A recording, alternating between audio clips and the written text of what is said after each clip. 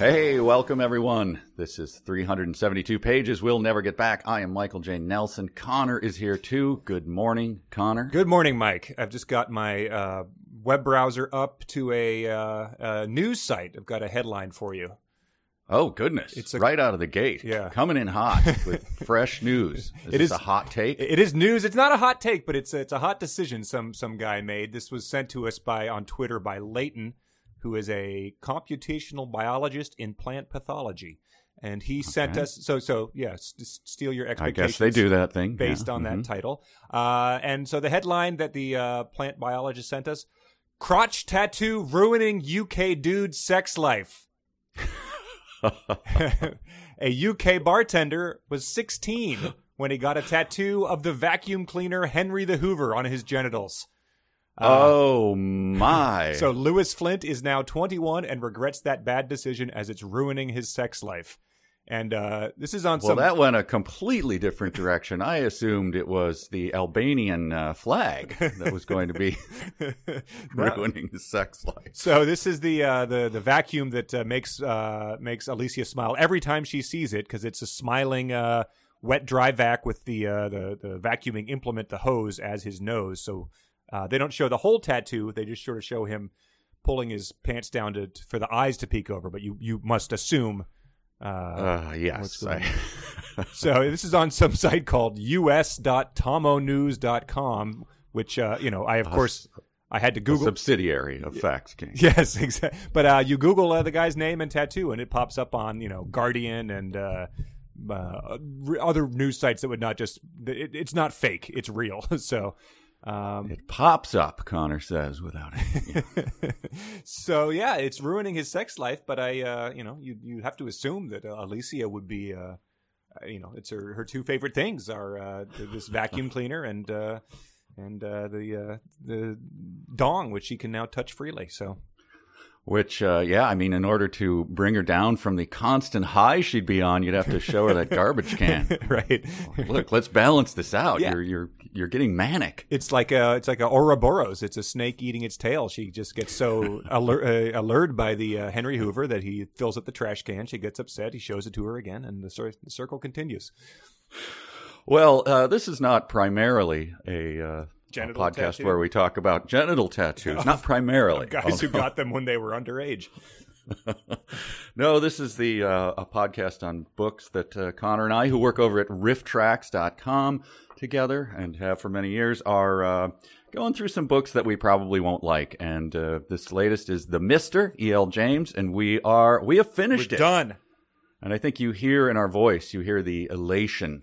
I think as we were doing Pappy's book, you could hear the struggle.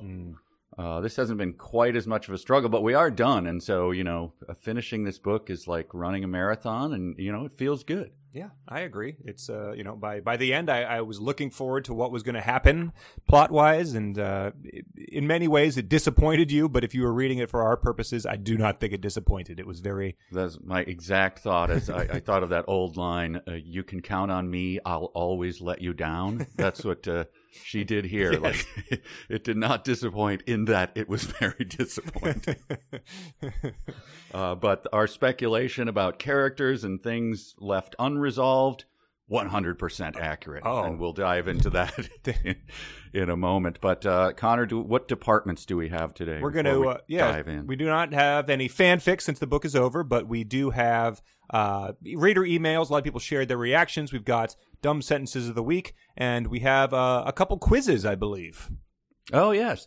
Well, I'm going to dive right in with mine. I went back to Amazon to see how well a person who loves this book, I could have gone the other way, I guess, but so many people disliked this book that, yeah, it's hard to make that. The standouts were the people who gave it 5 stars. Yeah, they're the ones who you wonder what their other tastes are. Yes. So 5-star review from someone named Cool J. Ooh. Cool J. Violent J from the Insane Clown Posse's cool brother. Well, no indication of whether the ladies love this person. I believe it is a woman, I gathered from her references here. And here's just a synopsis of a review. I enjoyed the 3 50 Shades novels and must admit I was expecting more of the same from the Mister. And here I pause and go, why is this 5 stars? Because, however, in Maxim and Alicia, James has surprised the reader with fresh, less confident characters. So she enjoyed the kind of mewling, back and forth. Do they love me? Timidity. Oh, my yes. God. This was a plus for Cool J. My flight was delayed. I had a great time with this frustrating ordeal. She finishes up with, I found myself identifying with Alicia's fears and rooting for her. I'm worried about this person if she's identifying with Alicia, but that's what she says. Yeah. That means she identifies with the fear of, being abused by her father or fiance or being locked in a trunk. I guess so. So we'll just run through some here, and you'll quickly get the tone of what she's up to. Okay. Cool J, 2-inch natural brown craft stickers, 500 labels per roll. Oh, I bet she does a lot of crafting. She loves them. 5 stars. All right. Useful for canning lids.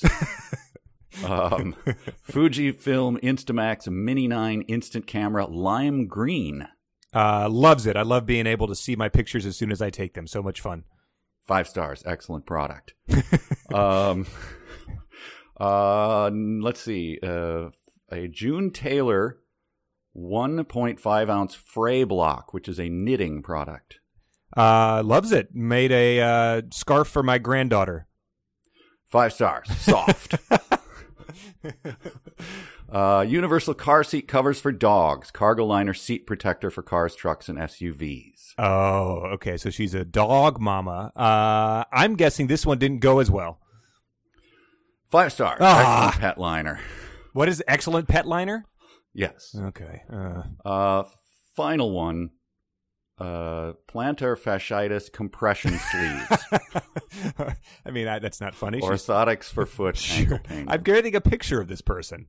Yes. I think they did the job, and she can now, she's still collecting her disability checks, but is ready to go back to work. 5 stars. All right. The socks really help. All right. Yeah. And it continues on that way. I cannot find something she doesn't like. She likes beet seeds. There are books that she's not excited about, but she has another pair of plantar fasciitis socks. She loves the series Sneaky Pete, which is on Amazon. Oh, sure. She loves Tiny Price portable folding tripod stools. 5 stars. Okay. And she loves everything to do with canning. 12-inch Wonder Woman figure, 5 stars. All right. Yep. So anyway, that's Gene Teasdale from The Onion. I think is the is what we're looking at here. Yeah, it's like if you love everything, it sort of diminishes it. It's like when the guy called Elaine breathtaking on Seinfeld, and then she heard him call like a baby and like a fire hydrant breathtaking. So right, there's the Brit. Well, I think it's more Irish. Brilliant. Yeah. So everything is brilliant.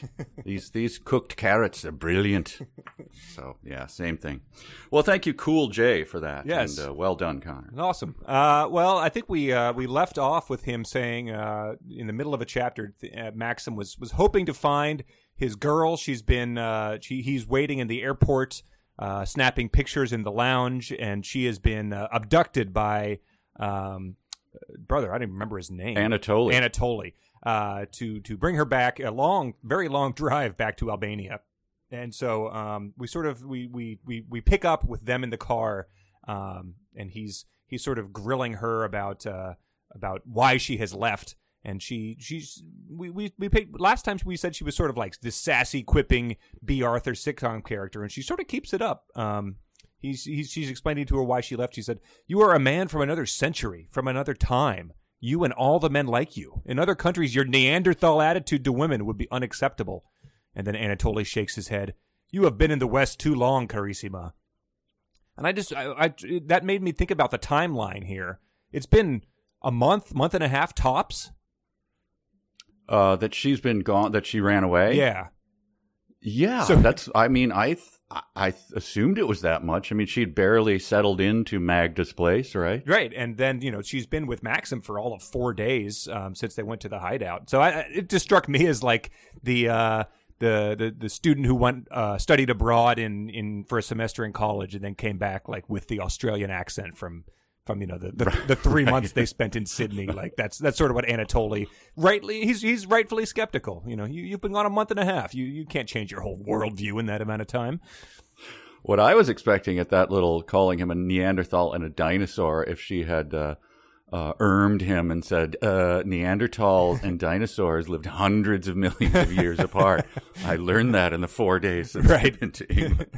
The gin will get you if you don't get your facts right. On that. But yeah, so he's sort of like in response to that, he accuses her of forgetting who she is, and she flushes, and then she thinks to herself. So this is yet another seesawing between her defiance, but then her somehow shame at all this. He says, of course, her attitude, M dash, her defiance, italics, her willfulness, M dash, brings great shame to her family. And so her willfulness was getting put on blast there. I wasn't really sure what her willfulness had to do with anything, but she's still very shameful about her family. I guess she willed. Her will was that she escape the abuse and jump in the van, but her father's very disappointed with her for doing that, I guess. And so yeah, she's been she loves her mother. We've heard about before. She's excited to see her, but her father has been just made out to be a giant dick who abuses her and emotionally and physically, and so the idea that she's bringing shame upon him doesn't really seem like it should be a priority, but we get a lot of him later. So, right. Oh well, that's quite a turn on him. But yeah, they're the last we heard of him, the mother and daughter were on the floor weeping because they were both subject to this horrible violence. Yes. So this is not something she should be too concerned about. I love how the Schengen Agreement becomes a plot point. Yes. You have to get in the trunk because of the Schengen Agreement. So this is obviously, this is her trip to Albania. Oh, yeah. Someone's, they stopped at a border thing and someone said, and she was furiously scribbling notes. Schengen Agreement, you say? Yes. This is really going to make my readers perk up. My impression of it was that, she was sitting in the first class lounge on the way home, and she was calling her accountant. She's like tan and like, just has been whining and dining the whole time. He's like, so what did you learn? And she's like, learn? He's like, yeah, well, you can't write off this trip unless you actually incorporate some of these facts into your thing. And so she very quickly on the phone, like found Schengen Agreement for the thing. I was like, oh, well, sure, that'll be in the book. That'll be one of the only plot points in the book, in fact. On that same note is he told her, if you don't do as you're told, there are consequences. I expect you to be a traditional gag wife. G-H-E-G. That's all you need to know. And so that is the only instance of gag, and whatever it just doesn't sound very good. It is. I looked that one up because a traditional gag wife, is that a word? It turns out it's one of the two, I guess, I don't know if they're fully ethnic groups, so don't quote me on that, but different languages that are in Albania, and there's some disagreement over who's going to be the dominant language and ethnic group in Albania. So that's the only thing we get out of that, and there was probably violence involved at some point, I'm assuming. But sure. It's like there's battle erupted over whether they add a half teaspoon of spice to their bland gruel or a whole teaspoon, and so that was right. Right. I know that this is one thing that Anatoly says right after, he has to force her into the trunk because of that damn Schengen and his agreement. He says to her, and this is something I said to my wife after we were married and we were coming back from the wedding. Sure. I said, when we stopped in Dunkirk, I thought you were unconscious from carbon monoxide poisoning or something. And then I frowned at her. He's bringing his wife back. He thought she was unconscious from carbon monoxide poisoning. I believe the stages pretty quickly go to death after the unconsciousness. Right, yeah. Yeah, unless she had passed out from it, 30 seconds before he opened the trunk. Yeah. But then his thought of that is, well, back in. Yeah. Yep. And I did like that it said when he tells her to get back in because of the agreement, she blanches. She hates being in the trunk. She loathes the dark. And so we're well aware that she loathes the dark, but since many of us are enjoy traveling in locked trunks of cars, it was important that we the reader get told that she hates being in the trunk. Otherwise, you got to just you cast your own projections that you would love being in the trunk of an abductor's car. Yes, we've all, sneaking into outdoor movie theaters in the trunk. We all enjoy that period of time, right? As you're sure, yeah, that's the best. The knowledge that a mild rear ending would kill you, or that your idiot buddies might forget you back there. It's a fun time. Yeah, the lug wrenches rolling around and hitting you in the eye. It's a delight. Plus, I'm surprised he didn't go back to the how are you enjoying that heat back there that the right. all trunks have. Right. This was just a fun moment. We don't get a lot of local color, and when we do, it's glaringly obviously wedged in. But this was a fun moment that I'm glad we all got to experience together. Somewhere in Austria, Anatoly stops at the services again, but this time only for gas. He insists Alicia accompany him into the store. Reluctantly, she trails after him, oblivious to her surroundings. Back on the Autobahn, he announces just a really good moment there of her trailing him into the store. Like, I thought maybe we'd get her blinking to some guy that she needs help, but it's just like, they stopped. Now we're back on the road. Whatever. Oh, she's so terrible at those kinds of things. There's so many coming up. We're setting up something and just nope, absolutely does not make any difference at all. Yes. Yeah. The Tom. Then we cut to Tom and this is supposed to be picking up pace now as they cut between the two. Yes. Because those used to be, I don't know. Generally, they seem to be longer cuts between the two POVs, but now they're picking up steam. Mm-hmm. But really, it's just travel. It's just the most basic stuff. Oh, Nothing's man. Really. Yeah. It's just this mundane stuff. And so Tom and Maxim are in the car together. Oh my God. I like this line from Tom. I've driven in worse conditions, he mutters. I turn off the ignition knowing that he's making an oblique reference to his time in Afghanistan. Yes. Yeah. Okay, Tom, we get it. You're elbowing me so hard right now. He's pulling up his pants leg to reveal his scars that he has there.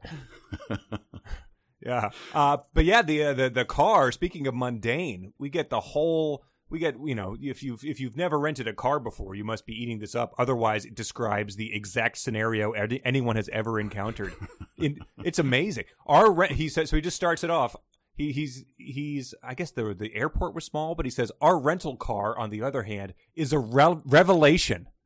And then he says, my travel agent had warned me there were no prestige cars for hire, so I find myself at the wheel of a car whose make I've never heard of, a Dacia. It's the most basic and analog car I've ever driven, though it does have a USB port in the radio, so we can plug in my iPhone and use Google Maps. I'm surprised to find myself liking the car. It's practical. He's Andy Rooney. It's practical and sturdy. Tom christens it Daisy, a creative name, Tom, and after some negotiation at the exit to the car park and a small bribe to the parking attendant, we are off. So a lot to unpack there. He says the car is a revelation. Then he just says it has a USB port and is practical and sturdy. I did not understand that at all. If you have a theory, please give it. I guess he just he was expecting a mule drawn cart with chickens in the back of it because he's Albania racist. And then his buddy. I've always hated people naming the car. It's always bugged me. It strikes me as forced. So the fact that he comes up with Daisy as that's the name of the car he just sliced off one letter is very frustrating. And then very, very confused about why they needed to bribe the guy to let them leave after they've paid for the rental car. I Yeah, does that routinely happen where you just don't leave the rental car place, and then what? you can't re-rent it. The guy's still sitting in it. Yeah, maybe he wouldn't put down those severe tire damage spikes if they didn't bribe him. But then the key thing, the thing we've all been waiting for to pay off ever since someone first got in a car from Albania, there's no mention of the car's seatbelts or lack thereof. That's stunning omission. The only detail we cared about. He's talking about Google Maps integration and the sturdiness of it, but it does not mention there end up being 4 people in the car, and none of them are nervous about. He says the driving is frankly terrifying, but he doesn't mention that he's wearing a seatbelt or not. It's shocking. I also want to go back to the car is a revelation. Is it possible that she's Jim Tysing it here and doesn't know what the word revelation means? Oh, that's the car, on the other hand, is a surprise. Maybe? Yeah. It's a revelation. It's like this is completely 180, reversing all thoughts of cars that I've ever had. Oh my God! Like you choirs from the heaven, or Carmina Burana playing or something. Right, yes. And it's the most basic car he's ever seen. Why is that a revelation? Back-to-back sentences, yes. Revelation and most basic and analog car. I mean, I guess he grew up wealthy, but my 2005 Honda Civic is probably a bit more basic than this. It doesn't have an aux-in, and it has roll-down windows. Like, you literally roll them down. It can't be a revelation to him because he's spending money to avoid cars like this. So it's not like he's unaware of them. Right. He's like, I had to fly coach was one of his things. I couldn't get a private plane. So You're aware that it sucks to do things that when you're not rich. Right. So don't pretend that cars like this, oh my God, what is this thing? Which end do I grab it by?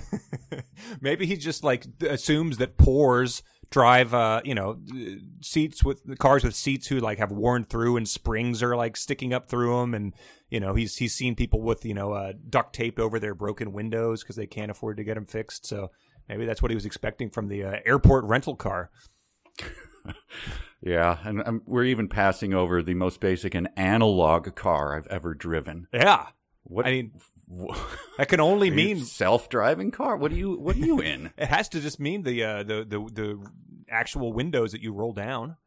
Like, what else could they possibly be? I guess.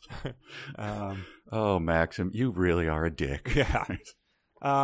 But so he then mentions yet again that private car ownership was unheard of until the mid 1990s. So that means that driving is a challenge. But I think that 28 years or 18 years, it's probably enough. No, 28 years. It's enough time to get a hang of it. I feel like Albanians, it's a learning curve, but sure, a year or two into that, you're probably going to be okay.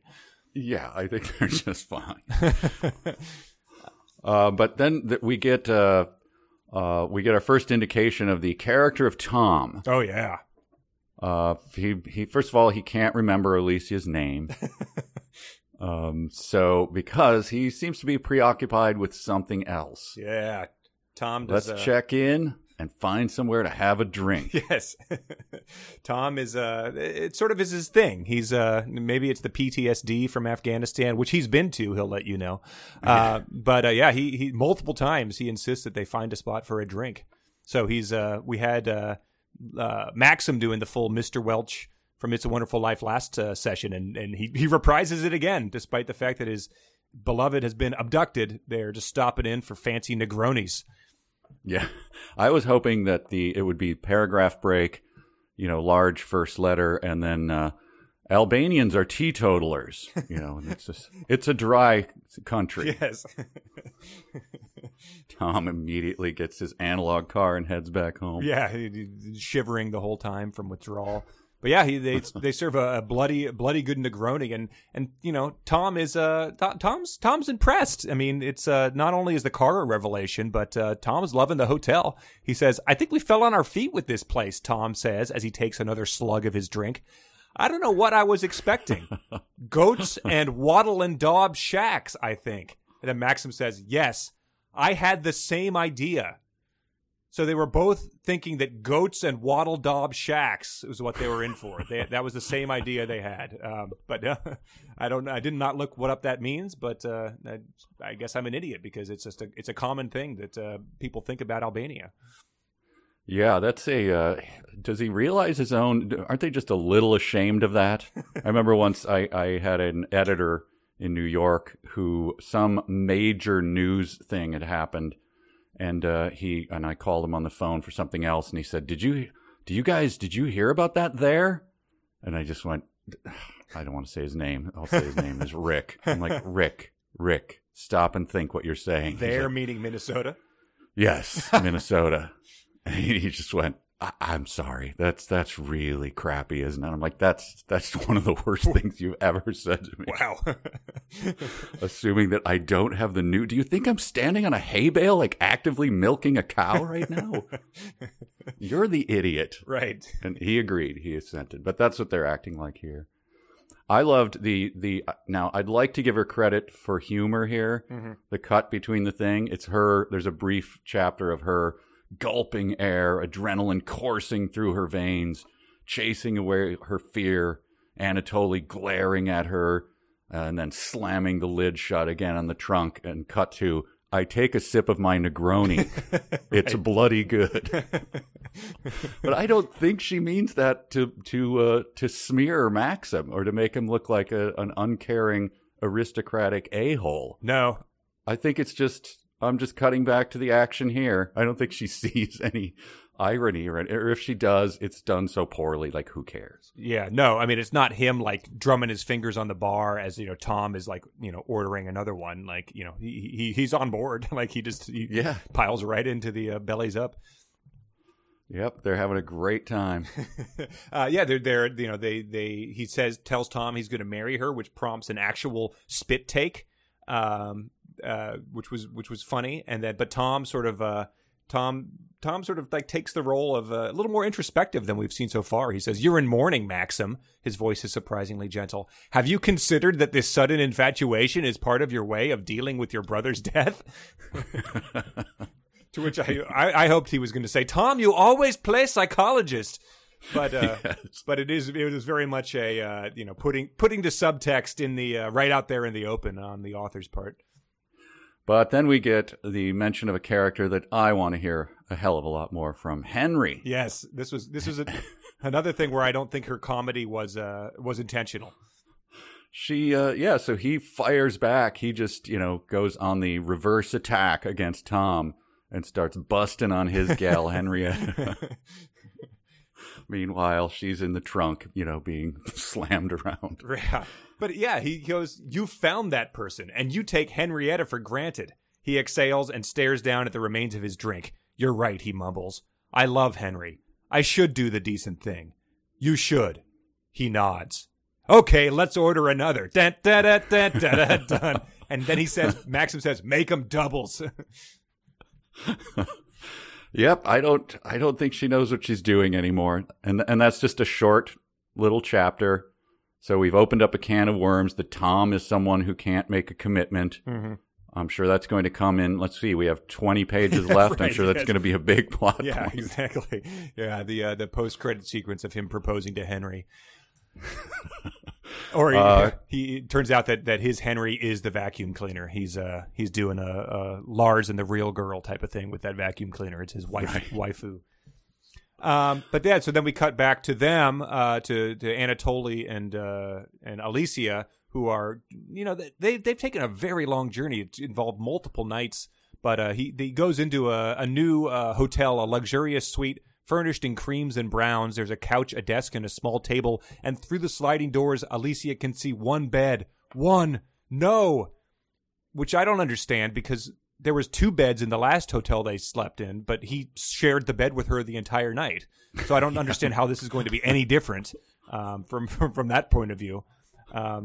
But she's sort of like, she's still like being like, she's being brave. She's saying like, there's no excuse for treating another human the way you've treated me, and shows him her bruises, and he sort of blanches at that. But she sort of is thinking to herself, fine. Like, I'm sort of going to give into this. Like, this is my life now. If Anatoly wants a traditional Albanian wife, then that's what he will have. She will not eat with him or sleep with him, except when he wants sex, which struck me as, we're in some dicey turf here, but fine. I'll only have sex with him when he wants to, as opposed to... I wrote that. That'll show him. I mean, exactly. What? I'm going to have sex with you when you're tired and you don't, like, oh, come on, Alicia. Like, Anatoly had a long day. What most gross, horny men like is when the woman sleeps with them when they're not. Yes, exactly. And but before that, she orders. This was a weird thing. And I don't understand what's happening with Anatoly. So now, before he was like, we said like the monobrowed cartoon abusive guy, mm-hmm. and suddenly he turns into like Pierce Brosnan. He's like speaking in different languages flawlessly in what sounds like flawless Croatian. He's actually butchering it. He's using all the pronouns wrong, and like he's not using the pluperfect tense right. But right. So we get that now he's become a bon vivant. He's a connoisseur of fine wines and stuff like that. And he tells her to get something to eat, and she says, I'll have the New York steak with an extra salad and fries. So does it come with a salad and she's ordering an extra one? Yeah, it's like you're trying to use up a $50 gift card at a restaurant, so you're just like ordering things you don't really want, I guess. Give me another salad that I'm going to throw on the floor, and this is going to, suddenly Anatoly's going to be like, all right, come on now. All I did was hit you. Stop ordering extra salads. Right, yeah. That's, because sometimes if you get a salad, that's like, $10, but if you get the side salad with the thing, that's like a $3 upcharge or something. So the extra salad could be a big FU to him if it does cost, 2.5 times what the side salad would have cost. That's true. And the New York strip steak, well done, I assume. That's exactly what I thought. But then a very, very strange thing, which I don't get. Help me out here. Okay. Anatoly has raised his glass in a quiet salute to her, his eyes wide, his expression warm. Her scalp tingles. She wasn't expecting this honor. Yeah. Picking up her glass, she offers it in a reluctant toast to him and takes a sip. What in the name of hell is going on? She's feeling honored. She's ping-ponging from trapped in trunk, passing out bruises on necks, to feeling honored because he raised a glass. Like she spent the last 100 pages describing him as an abusive monster. Yeah, and she spent the past week drinking fine wine with someone who actually cared for her. I can't make heads or tails out of this, and I thought, this is her. I mean, it can't be her suddenly going into a ruse where like she's going to pretend and then jeez. She's going to knee him in his tattooed package and head out of there? I don't know. No. To the next sentence is, she says, closing her eyes, seduced by the taste of the wine. So it's just another sort of just like emotions are not something she's in control of, I suppose. It just is whatever the current stimulus is. It's eliciting a response.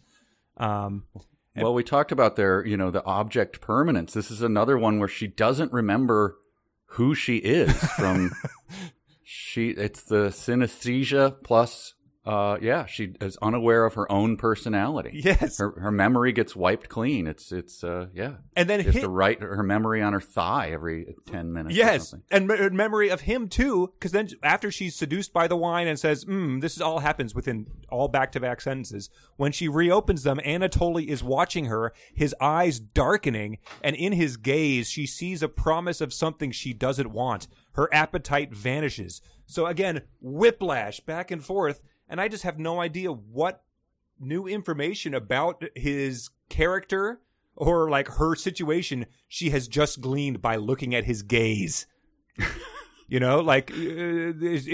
she? She's been in a trunk. She's been locked in a trunk and choked for the past 48 hours. I don't know what she's possibly going to think about now that could make her situation any worse. I mean, if the book, again, if it were to continue for another 500 pages, is this the Stockholm Syndrome beginning? And right. A skilled writer would guide us towards the inner thoughts of someone who is going through this, but obviously not. But yeah, so that she ends this chapter with this emotional whiplash yet again. And we sort of resume right where we left off, though, at the start of chapter 30. Get with some new lip action from Anatoly. She always bites her upper lip, but Anatoly has his own thing. He sits in his chair, watchful, waiting like a predator. He taps his bottom lip with his index finger, as if deep in thought. So that's a new one to sort of imitate. It's sort of his chin stroking, I guess. That's what the equivalent. Yeah. I think earlier he had stroked his chin, so this is a new way for him to go deep in thought. Sure. But yeah, his thought is like, now is finally the time. I'm going to seal the deal. I don't want to wait for the wedding night. So we get a fairly ugly scene of him trying to force himself on her, but again, not something that comes out of the blue or as a surprise to anyone who's been paying attention. Not at all. But there is a part of this that I want to. What does she do? She twists and kicks, her foot striking his shin, and then the table rattling the crockery. and his response, and I don't have to give language warnings at this point, no. I hope. Ow, fuck, he whines. So I wanted you to imitate Anatoly there. Give me your best. Ow, fuck! Say! It sounded like Sex Man. Oh, God, yes. And earlier, before he was whining, he says, "For fuck's sake, Alicia." So I was just, I didn't realize that. Probably an Albanian expression. Like that's that crosses all boundaries. I don't know. Yeah. Well, he's there's fluent Croatian and he speaks Albanian. Right, I guess so what appears to be flawless. But this is she's he's on top of her. He's roughing her up. But fortunately, she's got an ace up her sleeve. She says, "No, Anatoly, please. I'm bleeding. Please, I'm bleeding." She's lying, but it's the last desperate attempt to stop him. He frowns as if not understanding. Then his expression changes from lust to distaste. "Oh," he says. Releasing her hands, he rolls off her and stares up at the ceiling. "Maybe we should wait," he grumbles. So that's EL's advice just for all the ladies out there. It's that easy. You ever find yourself in this situation? But unfortunately, fortunately for her, he's not like Maxim, who surfing the crimson tide has never been an issue for him. Oh God, I forgot about that. Said his sister-in-law. So, yep, that was many pages ago and some innocence ago. But yeah, so that's a pretty distasteful way for her to just assume that that would be enough for this revolting dude to be deterred from the sexual assault here. Yeah, that was an awful section to have to read, but it went over a charm with Anatoly because he wraps an arm around her, drapes a blanket over, and says, "You will suit me well, Carissima." So apparently that sure, that was just fine. Yeah. Drew them ever closer. Yeah, but she's really only closer now to despair, revulsion, fear. These are her bedfellows now. So that's I was wondering about her bedfellows, but they're these. I imagine them like the things that Pandora released from her box. They're like little anthropomorphic despair, revulsion, and fear, like right. Plastic toys you might get out of a vending machine at a grocery store. Right. Alicia's bedfellows, kids, 50 cents. We get a little paragraph break, and then she wakes suddenly, which is one of her favorite things. Yes. And it made me flash back to the time she woke suddenly, opening only one eye. So I wondered if she was able to do that again, because I do not have that skill. Yeah. So in the middle of the night is when she goes to his suitcase. She debates fleeing, but for some reason makes that not an option. But she digs out his gun. And she turns it around and stares down the barrel. She's seen enough American television to know what to do.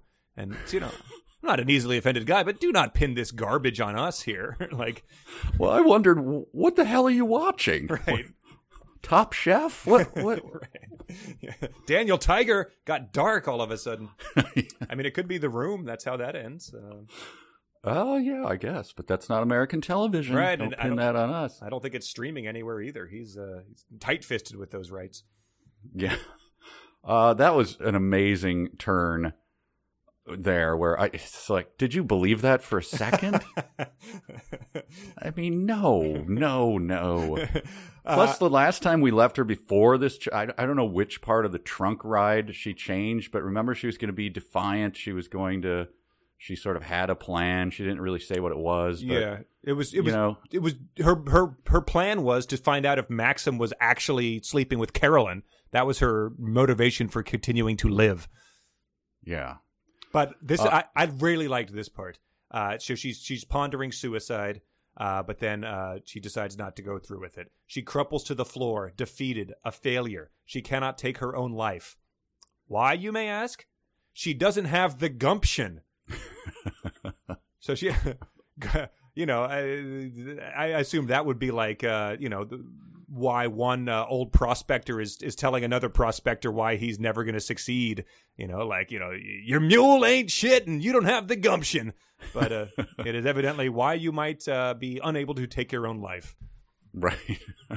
Yeah, the gumption, something to get up every day and work on that book or, look for that new job. Come on. Can-do attitude. Spit on your hands and get out there and put that gun to your temple and pull the trigger. You've got spunk. Come on. Yes. What she does, I mean, and it's clearly it is probably the only thing in the book that has paid off in the long term is she removes the bullets from the gun before putting it back. Yes, which is, oh boy. That's really the only thing that she sets up here, and not surprisingly, later that gets zero play because she what little tension she ever sets up, she will dissipate before it happens. Yes. So, we'll get to that. Yeah. We cut back to, unless you have anything more of them with Anatoly and Alicia. She gets one more B. Arthur quip, and he says, "Why, you stayed? Where would I go?" He shrugs. "You left once before." "Is it because you care for me?" he whispers. "Don't flatter yourself," she says, sitting down, picks out a pan au chocolat from the bread basket. So yeah, she had a gun barrel in her mouth moments ago, but now she's just the Jennifer Aniston on Friends. Now she's packing her Marlboro Reds on her forearm and pulling one out with a deft move. Well, don't flatter yourself. Yes. So we cut to them to Maxim and Tom. They're in the National History Museum. Yes. And we get a great line here. Tom, of course, is preoccupied with the displays of medieval weaponry. Of course. Of course. Yes. She's really winking at her audience now. Look, we all know Tom. Right. Yeah, where's Tom going to be? At the medieval weaponry, right, of course. Yeah, you turn around for 5 seconds and he's already wandered his way back there. I like that he was he distracted himself by snapping numerous photographs and posting the odd one online, which I was delighted to hear about after last week's episode. Right. And I realized at some point in time, there's another thing later, like where he's Tom has taken over driving so he can play DJ and snap pictures, and I was like, oh right, like he's a photographer. Right. Like it took me that long. I mean, I guess that is paying off now, but it did not even occur to me during his airport lounge photograph session. Where is he going to sell his out of the window snapshots traveling along in the Dacia? How much do those go for online? Yeah, his every time you took your first road trip in college, the photo of you and the objects in mirror may be closer than they appear shot. That cliche. So, right. So they take the time to go to the museum for whatever reason, but after that they do a little bit more sightseeing, and this is something that we're going to get a couple mentions of. I am struck by how many men are sitting around drinking coffee outside, even though it's cold. It's a very striking image there, but then he keeps reemphasizing, where are the women? So we're getting this portrayal of this backwards, goat and hovel society, as they said earlier. But men just sit around drinking coffee outside. That's their thing. Right, and the where are the women plot point, man, does that pay off later. Obviously, no mention of it is ever made again. No, so yes. don't worry about that. Right. But yeah, so they have gone to meet a translator who they're picking up, Thanos and Dritta. Thanos is a doctorate in English literature, and Dritta is a history undergrad. So Thanos is doing like the whole cool RA, seducing the undergrads during his office hours type of thing, it seems like. Right. She's petite and pretty. Why is there not one character who she's pretty tubby, right, and her complexion is awful. Yes. No. The only ones we got were the two sex traffickers that were even were unattractive in the slightest. Yeah. And she wants to come with them as he translates on this, their mission, which is, somewhat vague. Obviously, they're just going to go and get her, and right, he's going to propose or whatever. So yeah, that's the mission. But she wants to come with us. And then in his italicized offset, well, this could get complicated. What? It seems the complications are built in already. I don't understand what this petite, pretty woman coming along with him. What complications is she going to add? Yeah, is he claiming that maybe he's hot for her, and so it's complicated? Like, damn, now I'm off of my love for her. I'm onto this Drita. Yeah, it could be. But like, or she thinks Tom's gonna hit. I don't know. I didn't know what the complication was. Yeah, because even in their first meeting, he says, "What do you know of Kukis?" I asked Dritta directly. She gives Thanos a nervous glance.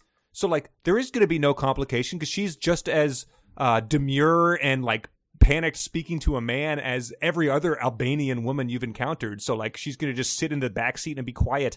Like she's already given you that indication. Right. And he asked Thanos, so this guy does not have a lot going on. He says, I'm not sure how long this is going to be. I stated as I finished my coffee. It could double as paint stripper. Wow. And he says, it's cool. I've cleared my schedule for the week. Wow. Really, Thanos? So, like, Thanos. Doctorate student? Like, it's like the busiest time of your life. I made one phone call. I got you to clear your schedule for a week and bring your girlfriend with us, and you don't even know what's going on. Don't need to have any more office hours because I already hooked this filly right here. Do not look at him. Do not look at him, Dritta. Right. I liked the addition of "it's cool." But yeah, so they all pile back into Daisy, the rental car, and they start chugging along again after the museum and coffee break.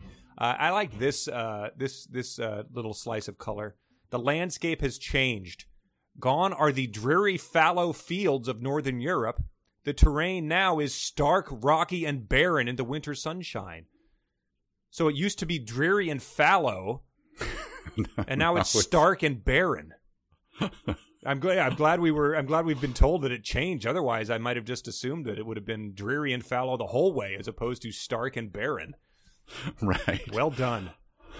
But she, they're driving along the coast at Croatia, right? Mm-hmm. And below them is a vast body of water, reminding Alicia of the Drin and reminding her of the sea. The sea. They're driving the coastline of Croatia. That is the sea. What are you?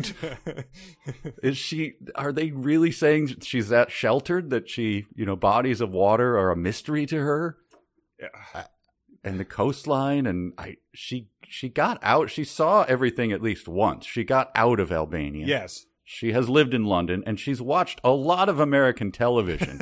Pretty sure there are references to bodies of water on American television. I love to go hiking in Vermont and just think, going up this mountain in the Green Mountain Range really reminds me of the Green Mountains. Man. Yes. But yeah, I guess he had given her the sea, and now it's just a bitter reminder of what she had and was taken away from her. Yep. But then we're quickly back with the others. Yes. And they come to a hotel. And this was just one of those bits of dialogue that just imagine the 372 players reading this. What's that place? I ask. It's a hotel, Thanos said. It's been under construction for many years. He shrugs when our eyes meet in the rearview mirror. Oh. And scene. Totally baffled. I just said, like, we as readers must shrug as well. Like, what are... There was a point where I thought that, like, maybe these hotels were like the business that the Fabio guy that has been abducted her is taking her to. Like, I thought that might be some sort of thing, but no, but we get another one later. Like we get another what abandoned hotel or something. Like he wonders if it's not. But yeah, a very puzzling exchange. Soon after that, Thanos gives us a potted history of Albania and shares more information about himself. I don't know what a potted history means in this context, but you can write in and tell me if I'm an idiot. We got an email this week from someone who's catching up with Tech War and wanted to let us know that I tumbled to the fact is very much a common expression that everyone uses all the time. So that'll be our curse for the rest of time, as people will be very, very gradually alerting us to that fact. But look, I want to. That stirred up a hornet's nest with me. That is not a common phrase. Well, maybe all the way out there where you are, Mike, it hasn't worked its way out there yet. That's true. You got to wait for the fence that you've turned into a phone line out there on the range to yeah, we're still using 23 Skidoo here, so I guess it'll get to us soon enough. But anyway, his parents lived through the fall of communism. Both of them learned English via the BBC World Service, even though it was banned under communist rule. It transpires that the BBC and most things British are held in high regard by Albanians. It's where they all want to go. There are America. Tom and I exchange a glance. Why? I don't know. It is not. It has no bearing on the plot. It's not something they're concerned about. Like the idea that people from a poorer country would like to go to a country with more opportunities is not exactly a new or revelatory one. So I have no idea why they're glancing at each other and shrugging and saying "oh" about hotels that are under construction. Yeah, it's not revelatory, but that car is. Huh? It is a revelation. Yes. And the richly drawn Oliver shows up again. It was one of the characters that I had like, what's going to happen with Oliver? Mm-hmm. There's a phone call with him. Yeah, some plot information. Your laptop and sound equipment was recovered. And seen. What? Who cares? Was anyone thinking about that? Right. Well, and that's it. That's all you get. Well, no, he told them that they got the people. Well, they already had the people, right? I think he says. I mean, I wrote it down. The case is now in the hands of the Metropolitan Police. It appears Ms. Damachi's assailants are known to the police and wanted in connection with other crimes. Good. Sergeant Nankaro said those arseholes might have form. Tom gives me a sideways glance. Have they been charged? As far as I know, not as yet, sir. Keep me up to date with the proceedings if you can. I want to know if they're charged and if they make bail. Will do. And that is the last we hear about the Albanian wet bandits. That is we do not hear anything about their slaves that they've trafficked. We do not hear. So yeah, that's it. That was our big question, whether Blariana would still be a sex slave at the end of the book. The answer is yes. 100% she is. 16, 17-year-old underage girl, yes, is a sex slave, because these guys are sort of the muscle in this operation. Like they brought people over, but they were not running the day-to-day sex slavery ring operations. Like wherever Blariana is, they're not like the pimps who are taking the money and, roughing her up and stuff, because they had to go and track down. They went out to Cornwall to the hideout. Well, did Blariana run at the same time? I forget what happened there. She did, but Alicia said, I do not know if she escaped. So, I mean, we have to... so she could, we're assuming that she's back in sex slavery. They might have killed her. True. That could be the other crimes that they're referring to, is not just the traffic. It could be murder, dismembering her body. Like, I mean, then again, it's wrong of us to assume that if they killed her, they might not still kept her around as a sex slave for weirdos. Oh, Connor. Sorry. Connor, what? Look, let's quickly move past that. And what was the name of the guy who said that tumbled to is extremely common and we're all using it constantly? Oh, I don't know. I didn't check it down. I read You just said it, but okay. So we're still speaking to you, sir, if you're listening to this one. Please use tickety-boo in a sentence. Yes, tickety-boo. Tickety-boo. Did you look it up? No. Yeah, it just made me irritated, and I wasn't going to do it. I mean, boomps-a-daisy is a really old one. It just means I'm fine. Copacetic, right? I assume. Yes. But, determined. That's how you sign off about the guys that kicked the crap out of your girlfriend and brought her as a sex slave are imprisoned. Oh, tickety-boo.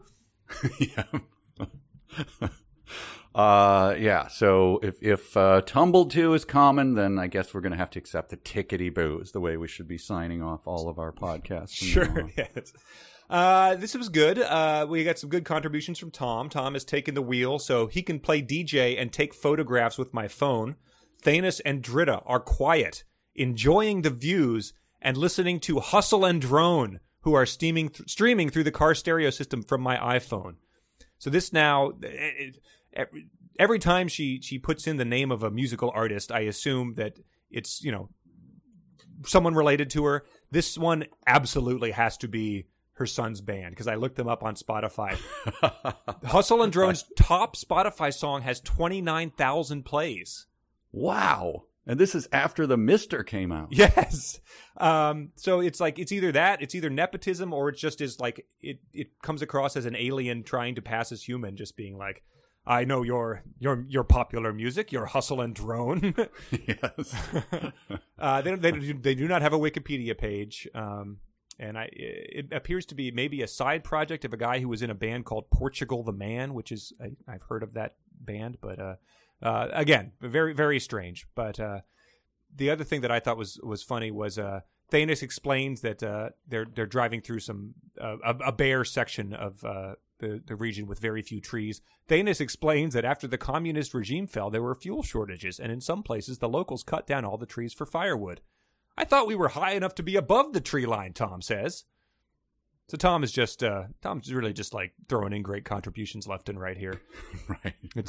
Tom's inside of Tom's head is like when it cuts to the inside of Homer Simpson's head, and it's just a sleeping donkey. Tom, it's not. I just explained that. Well, when can we get a drink? Yeah, Yes. there's Tom. Right. Here's a medieval weapon, you idiot. This is the other one I was referring to. We cross a sturdy bridge above the water. On a bluff above, a ghostly abandoned building stands sentinel, and I wonder if it's another unfinished hotel.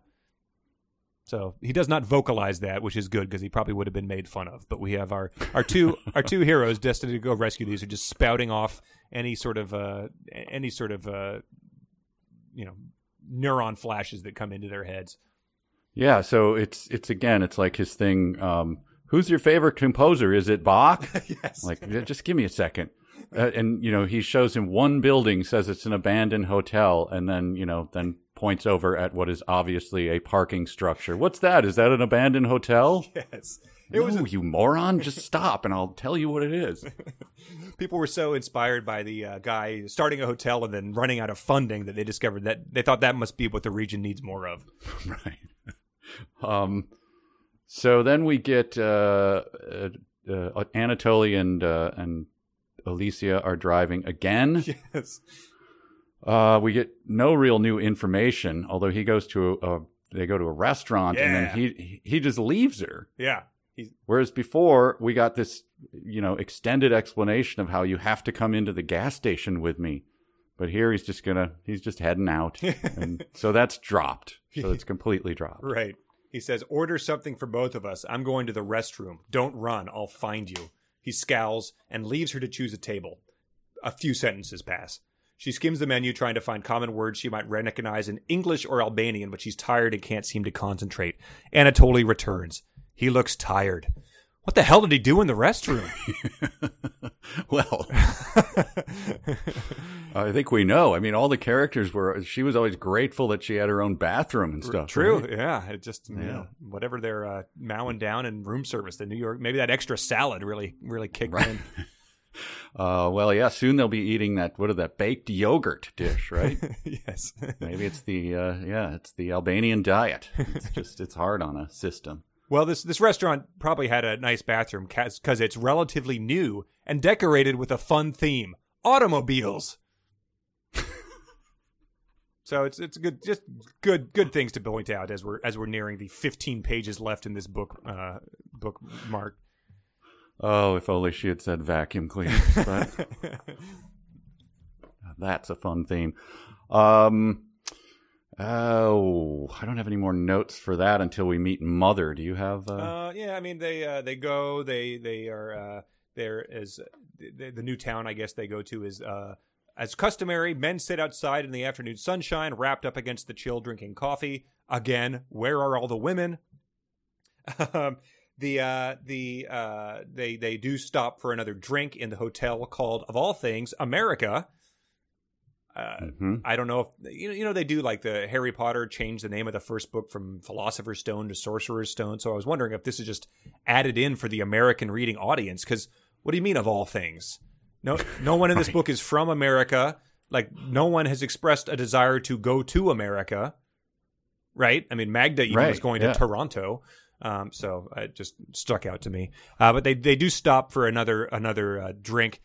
Steady on, Trevithick. Can't we have a drink first? And then he thinks to himself, as my father would say, some Dutch courage always helps. A quick one, and just one, okay? I'm going to meet my future wife's parents. I don't want to be stocious. Yeah, come on. Your $5 word right there? Stocious. I looked that up. That is obscure. Is it? It is. Good. I mean, it's at least the traces of it on the internet. It appears to be chiefly Scottish and somewhat archaic. Huh. So don't give me this tumble tube bullshit. This is not a phrase. Not a phrase. But yeah, then they head over to the parents' house, even though he doesn't expect she's going to be there for some reason. I don't know what their time frame is or why he would expect that. But he says on the outside of the house there's a satellite dish, and it reminds me of a conversation I had with Alicia. And I've been to and then we get it in italics. And I've been to America by watching TV. American TV? Yes. Netflix, HBO. And it was just good in the moment of him doing this whole drive, this dangerous thing, he's about to ask for her hand. It was good to get a reminder of their the rock solid foundation of their relationship by hearing conversations just like that. Well, also another instance of him being a complete and utter moron. Like she's saying sort of archly, well, I've been to America by watching TV. American TV? Right. No, I'm hooking into a Spanish net. Yes, American TV. What do you think that I meant by that? Wow. But there's another, just skipping back a few lines, when they're talking about the drink before they head over, and then he says, he does the, I don't want to be stocious, and Tom nods enthusiastically because he's going to get that drink soon. Yes. And then he says, I hope to God you don't snore, I say as I unpack. So he's worried about later, after this monumental event that we assume will be the end of the book, he's throwing in, God, I hope you don't snore. Right. So what? Really? What? Right. This is your concern right now? Right. It's Steve Martin and John Candy from, the awkward roommates from Planes, Trains, and Automobiles. Yeah. I mean, are we going to cut later to him lying, his eyes wide awake, the slow pan over the snoring Tom, and then him, eyes like saucers going, oh, God. Yeah. Anyway, more wasted words from our author. These are some good wasted words. It's larger than the other houses we saw on our way here. Perhaps Alicia's folks are affluent. I have no idea. Great. Fantastic. But you have a new data point. Yeah, and what has possibly given you the idea that she might be affluent? the house is slightly larger. She was dressed in rags, working as a janitor in a country where she wouldn't, she had fled. All right, I guess there's a chance she's doing like the, Prince and the Pauper type of thing. Like, but that would be very surprising at this point in time. Yeah. Well, now we meet. I don't know if you liked Mrs. Dimachi as much as I did, but I was really hoping for more of her. What a richly drawn character. She is essentially, I think I've referenced it before. She is a peasant from like the old Universal monster movies or something. Yes. She's just She is a set piece. A mother from a Coronet short who looks 40 years older than she is meant to be. Yep, she's just headscarf and I don't come on in, I guess. But we learn that she bites her upper lip. Yes. And the mannerism is so reminiscent of her daughter that I have to hide my smile and my tightening groin. Yes, right. We must infer it by this point in time. Of course, yes, it's there. Yeah, I liked that her eyes are the same dark shade as Alicia's, but whereas Alicia's are full of mystery, her mother's hold only sadness. And that could be like a Marshall McLuhan type of thing. Like, you know nothing of my life from looking at my eyes. Like, come on, you dick. But he said he's not. Let's also remember he is the least insightful human who's ever lived. So you are gleaning nothing from anything. Right. Yeah. A few minutes ago, he was wondering if they were affluent based on just seeing their house. So he makes snap judgments that are all wrong. Are you an abandoned hotel? No, I'm your betrothed mother. What are you talking about? And it says, but from her lined face and sprinkling of gray in her hair, it's obvious she's not led an easy life. And so, like, one, people age. Yeah, jeez. Two, you know that her husband is abusive. She's told you, her daughter has told you that. Like, it's part of the reason she fled. Like, right. It's not nothing. None of this is subtext. It's all there on the surface. So, stop acting like you're reading her face. This is just more E.L. James. I mean, you're the one who's told us all this stuff, and now, your characters are such idiots because you can't write them. Speaking of idiots, I enjoyed this. They've already left, unless you have anything else about the mother. No, I think there's only, I don't know if this is in this chapter, but he says, it's times like this that I wished I smoked. Okay. It's just a weird line. Do people who don't smoke wish they smoked? Yeah, only when they're, when other people were taking smoke breaks at the bar they work at and they were like, wish I got one of those, as the other people are, hacking up along. But I mean, I guess I've heard of people who used to smoke and then they, crave it. In times of stress, they crave it. But this is just him wishing that he had taken up smoking and was smoking now. It's just a weird thing to suddenly flash into your mind. Right. If he has smoked before and felt relaxed by it, if he was just, at a buddy's, drunken bachelor party and gets convinced to have one outside, like maybe like he misses that feeling. But yeah, that's funny. Right. But they go back to the hotel where he's restless. We tried watching TV. Neither Tom and I understand what we're watching. And so it's if the program is escaping the steel trap mind of Tom, it must be really impenetrable. But also, he reinforced mere pages ago that Alicia grew up watching Netflix and HBO, so they're readily accessible. It's not just like the worker and parasite cartoon that Krusty the Clown shows from Eastern Europe. There's just this very stereotypical like 70s era Soviet cartoon. Right. So they sit another slug of whiskey for Tom. Remember, this is the mercenary. He's a merc. He's a hired security man. Yeah. What kind of a job was he doing when he was protecting Magda and Michael? I don't know. I mean, is this E.L. James' attempt to, make him a two-fisted, hard ass or something? But he just comes off as really just a lush, just a dumb idiot drunk. It's like, I need a drink. It's not just like having fun with it. Right.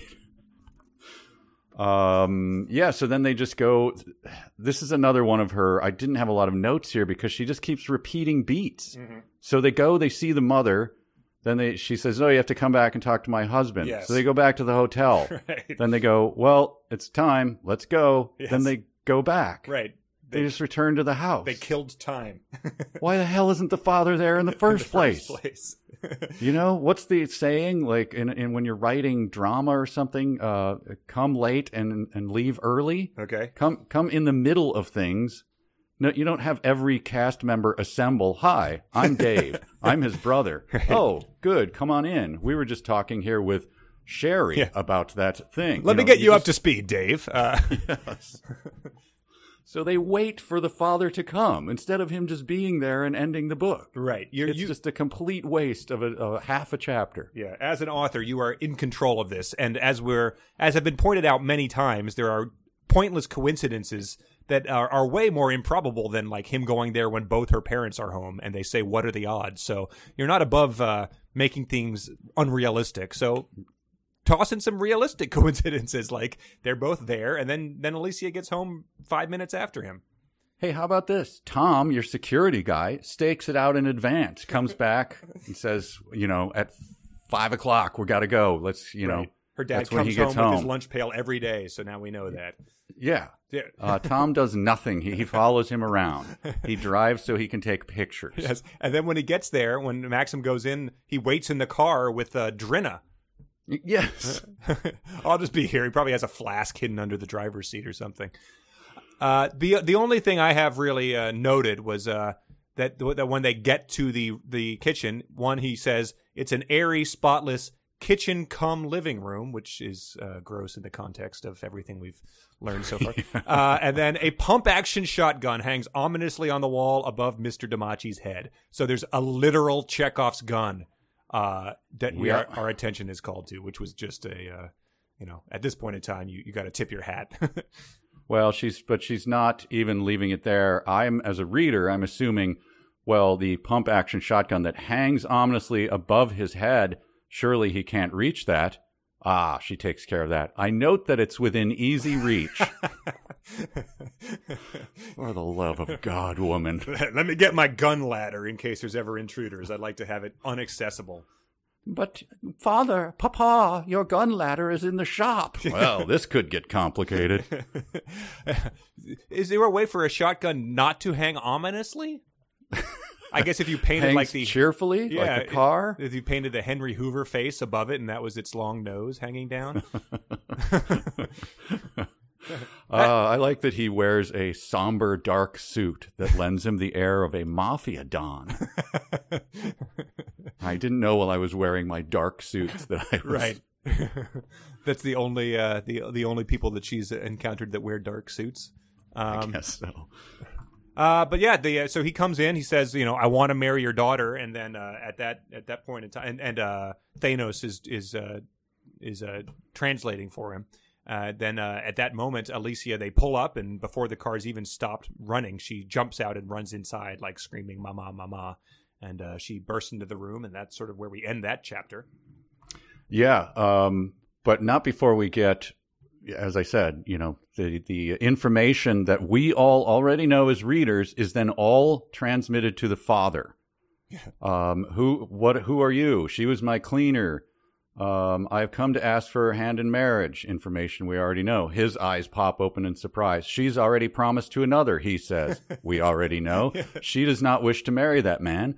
We already know that. He is the reason that she left here. Oh my God. Already know that. Oh my God. It's unbelievable. Yes. And why this didn't happen in the previous scene remains a mystery. Right. Especially when there have been entire sections where it's like, I get Tom up to speed as we listen to Hustle and Drone. Like, it's like, that's all you need to do. Get the father up to speed. One sentence can take care of 3 pages here. Right. All right. Do we want to do a department here? Yeah. Let me ask you a quiz. Ooh, quiz time. All right. So yeah, we have a quiz. This was sent in by a listener, and I want to talk about this too, just in case people don't make it to the end. But a listener named Amanda made an anacrostic puzzle for us. Anacrostic it's like a crossword with a little twist, but essentially a crossword. And so she made it based on clues from this, and it ends up having a quote that I think you will definitely appreciate. I've already taken this puzzle. It was very fun, and it's a PDF, so I will post it when I post the episode, so everyone can download and listen to it themselves. Yeah, it was very cool. It was a fun little twist to put this knowledge of this book to good use. So thank you very much, Amanda. But this quiz was sent in by Kevin. We're going to do it now, so we don't have to wait till the very end. He said, what if in this last episode you had a segment where Mike has to guess whether these actual reviews are for the book you're currently reading or they're actual reviews about a literary classic? Nice. So he has Goodreads reviews, and you're going to guess whether they're for the Mister or for a literary classic. I think there are 5 of them. Number 1. All right. I mean, the plot was so non-existent that it wasn't even really a story. It was just some ramblings written down by a crazy woman with some sex in the middle. Are they reviewing the Mister or a literary classic? Oh, I'm going to have to say it was a literary classic only because it's so on the nose. An actual Goodreads review of The Handmaid's Tale. Number 2. I thought this was one of the worst books I have ever read. Immediately after I felt so dirty or something that I had to dispose of the book. Frowny emoji. I have never felt like that from any other book before. Well, I mean, I feel somewhat that way about this. I'll say that that's the Mister. That is from Gone with the Wind. These are not all from the same person, I think. I think he just... Yeah, no, I figured. Number 3. If I could give this book half a star, I would. It's an utter disgrace to literature. Terrible, repetitive writing with awful, deeply unlikable characters. Well, that 100% describes this book, so I would be... Of course, I'm going to say it's the Mister. It is the Mister. That is correct. Yeah. All right. Number 4. The last 20% of the book is quite suspenseful, and I found myself racing through the pages. I wish I had slowed down a bit to really enjoy it. I was too eager to finish. That being said, I think the one thing keeping me from rating this book higher is that the author played it too safe with the darker elements of this book. I almost wanted more violence, more running, more evil. It would have made the resolution all the more satisfying in my opinion. But I'm a little twisted, so... There's that. I'm going to say that that's for, I don't know, say the Count of Monte Cristo. That is for the Mister. Oh my God. So yeah, he wanted more darker, but he's a little twisted. And we have one more, the final one. The fact of the matter is, I couldn't take this book seriously because the relationships were so shallow and weak. I just couldn't get on board with it. I don't find this book romantic at all. I think the entire thing was frivolous and unrealistic. I'm going to say that's for one of the Bronte sisters' books. I don't have the title, but it's close. That is from the review of the literary classic Romeo and Juliet. So there you go. Thank you very much, Kevin, for sending those in. That was very fun. It is very difficult. Internet reviewers are quite a mixed bag. Was Cool J among them? I wonder. I guess we'll never know. All right. So chapter 31 starts with a bang. Everyone is sort of assembled in the room now, and we get here another one that I had no idea about. I asked Lauren about it. She's a professional editor. She knows her words. Had also no idea. My heart is beating a frantic tattoo. Yeah, I looked that up as well. I thought I was going to cry foul on that. Okay. I don't think it's standard American, but it could be British. I don't know. It appears to be an actual thing, but I have never heard it. What does it mean? Used. A pattern? Like a? Well, I mean, Connor, I only recently tumbled to its meaning, but yes, drum beat. Oh man. Or regular. I think it implies martial beating of drums. So. I bet the artist who gave that 16-year-old boy a Henry Hoover tattoo on his junk was pretty frantic with their tattooing. Oh, so there's I don't know. Maybe I'm stocious, but I have never heard tattoo before. Well, but then so he's sort of just like gazing in awe at Alicia. He says she looks stunning. Slender, sweet, her hair wild. I thought, groin, any reaction here? But we don't get any. And very quickly he says, but her skin is pale, paler than I've ever seen her before. And she has a graze on one cheek and a bruise on the other. But that does not stop him from lapsing into some Notebook-esque garbage. He says, hello, I whisper. You left without saying goodbye. It's like, save it for once the bruises have healed, you sack of garbage. Like... Ipecac there. I just throw up. But I took that thing and read it backwards. There are dark circles beneath her eyes that are shining with unshed tears, paler than I've ever seen her before. She has a graze on one cheek and a bruise on the other. Her hair is wild. Her skin is pale. She looks stunning, slender, sweet. Yes, yeah. He just, it's like he sizes her up from head to toe. It's impossible to take in that whole picture at once. So he only noticed the bruise after staring at her for a while. Right. She says in this 2 chapters and in the previous chapter, she says he's here about 800 times. Did you notice that? Yes. He's here, my man, my Maxim. He's here, right here, in my room. There he is. There he's over there. He hasn't left. Who's on first? Remains. Yeah. He's not with Carolyn. How could she doubt him? How could he doubt her? And I just thought, very good questions, because they defy logic and anything we know about human behavior. Like, how could she doubt him? And how could he doubt her? We would like to know. Look, she's his best friend. She's not, and sister-in-law, okay? He only occasionally surfs the red tide with her. Yes. But she runs to him, hugs him. She inhales his scent. It's warm and clean and familiar. Maxim. But no Banoffee. I was disappointed. Right. Tom had just smuggled a whole one through customs or something. That would have been kind of fun. But then this moment I thought was this. I don't think it's intentional at all, but to me it was very funny because Anatoly, the abusive mafioso who's been beating, trying to rape women, all of a sudden has a sitcom dad moment. We're home, calls Anatoly from the hall, and he swaggers into the room carrying her duffel bag, expecting a hero's welcome. So I'm just guessing I'm hitting him, bursting in, arms spread, like record scratch kind of thing.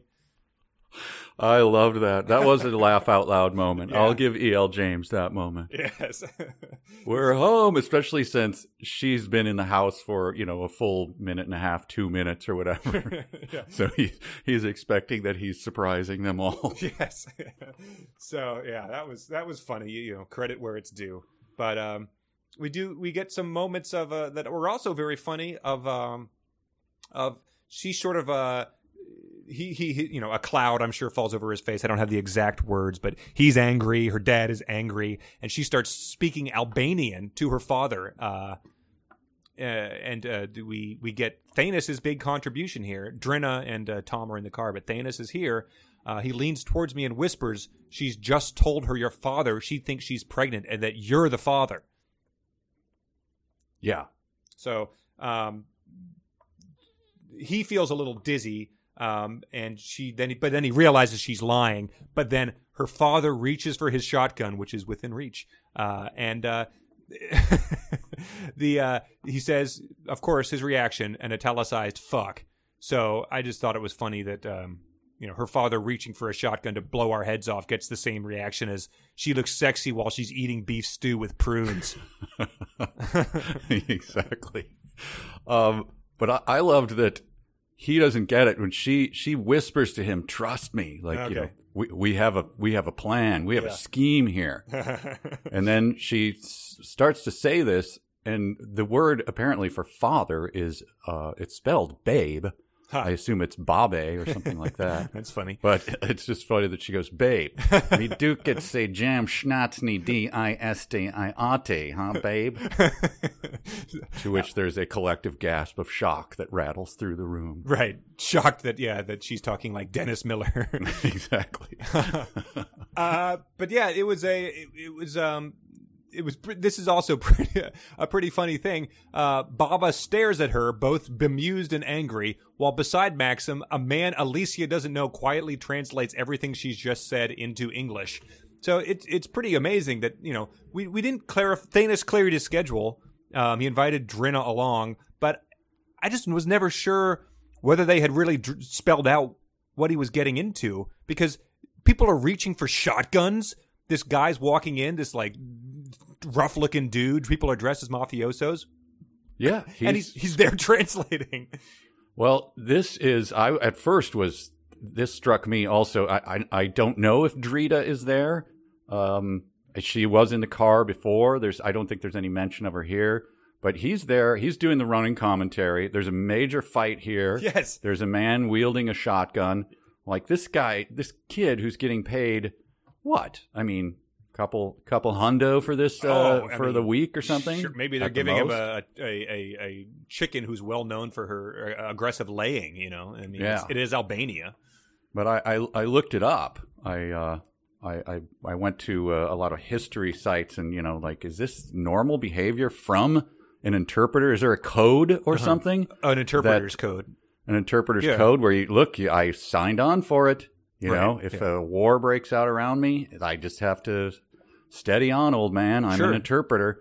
And it's true. So this is something she got right. So anyway, I just pulled not this just off an of Albanian thing. It's like interpreters all over. Interpreters, yeah. But I pulled this off of a history site, and it explains a little and gives a few examples. So let's give this a listen. Okay. Throughout the ages, young, underpaid interpreters have borne silent witness to some of the most violent episodes in human history. Greece, 490 BC. King Leonidas, Xerxes has ordered us to surrender and lay down our arms. What message do you have in return? To him I say, come and get them. Come and net them? Is that what you said? I want to make sure the Albanian's correct here. Who the hell are you? I'm your interpreter, Thanos. What the? Sir, the Persian arrows, they blot out the sun. Then we shall fight in the Thanos, you might want to make yourself scarce. Oh, I'm fine. $20 is $20. Gettysburg, Pennsylvania, 1863. My dearest Rebecca, should I live through this day, I do not think that God himself could provide the words to describe the horrors mine eyes have beheld. Men, more than I can count, cut down like corn in a field. The screams of the dying will be forever with me. And strangest of all, a slight Eastern European man standing over the battered bodies, translating their cries into some foreign tongue. When I asked if he wanted to take cover, he nodded yes, but said in a cheerful tone, no. Pont du Hoc, France, 1944. We'll never make it up that cliff, sir. Damn it, Rangers, hold fast. If we don't disable those 155s, the whole goddamn mission... Wait a minute. Soldier, these amphibious vehicles have seatbelts for a reason. Why aren't you wearing one? No, thank you. Seatbelts are dangerous. Wait, who the hell is the dame? That's my girlfriend, Drita. Incoming mortar fire! Drita, why don't you wait in the car with Tom? Tom is drunk. Oh, my leg! Sergeant, no! I believe the sergeant just said that he is pregnant and you're the father. So, yeah, wow. She gets, I don't know whether, I didn't get that from Facts King. I don't know, it was just a history site, but maybe E.L. James, maybe her father was an interpreter or something, so she knew that and added it as color, but it's pretty neat. Yeah, a sort of a tribute to him and an unsung profession throughout history, and very impressive. Yeah, Thanos. He's my man. I like this guy. But yeah, so Maxim sort of grabs, starts beating the crap out of Anatoly. He throws him onto the floor. And it's brought on by her revealing her neck bruises, which really set him off, even though he had already seen bruises and cuts on her face. Anatoly tries a move that Albanian thugs should really reconsider. He tries to spit on him, but he dodges that, and his spittle falls back onto his cheek, so he's covered in his own slime. So that the guy tried that too back at the hideout when they broke in. This is a bona fide Albanian trait. They are unable to spit on people. It's like being on the graviton ride. You don't want to spit into the wind. It just comes back and hits you in the face. Yeah, but so here's his hero moment, our hero. This is it. This is, this is obviously the climax of everything. The He's fucking dead. Adrenaline coursing through my body. I take the fucker by surprise. You fucking arsehole, I roar. Die, you fucker. Yeah. Speaking of sex, I don't man, fucking care. Yeah, it's unbelievable. He's just a moron. Right. He but then the F word for the first time. Tom whips into action because Tom, our mercenary, highly paid mercenary, pulls him off and says, "Calm down, Maxim. You don't want to cause an international incident." That's the number one concern when you're about to die by shotgun blast, right? Or have your face punched in by an Albanian thug. Right, yes. And an international incident probably involves a little larger scale than the second largest town in Kukes, a town of 16,000. Right. Our lead story on the BBC today. Right. Yes. DJ was punched in Kukes. Right. Yes. Boats erupting into flames in the Persian Gulf. More on that after this. We go to his Instagram feed. Very, very bad photos. I like that he says that they're pointing guns and the Anatoly's snarling, "You're soft and weak and your women are hard. Soft enough to beat the shit out of you, you piece of crap," I snap. As the red mist clears, I can hear Alicia fretting behind me. I was like, fretting? Like as the guns are being brandished and people's heads are being slammed in? I was like, my mom might have been fretting like when there's like snow was starting to fall in high school and I still had to like drive the car home, being like, I don't think that fretting is the right term for this violent incident that's happening, feet away from her. She has the same reaction when there are guests coming over and there's 8 of them. She only has 6 coffee cups for afterwards. Oh, no. Right. I'm going to have to give mugs to 2 people. Yes. I'll just say I don't want to drink any, even though I do. And then I pulled that out and called it pure undistilled the mister, that line. Nice. Because it all ends with an italicized shit. So. We get some good stuff where he's saying like she's a woman, she needs to be broken. I don't know if she's a sack made to endure at that point in time. That's like back and forth between Anatoly and the father, and so the father. It's important to keep in mind like this moment here, and keep in mind that he is an abusive dick, as she has said many times. She's in the car being like, when she gets home, her father will beat me, then he will beat my mom. So he's a real sack of garbage. But then her father, she tries to say like, I love Maxim or something, and he says, "Quiet you," her father snaps, whirling around to face her. "You brought this shame upon us. You run, and you return a whore, spreading your legs for this Englishman."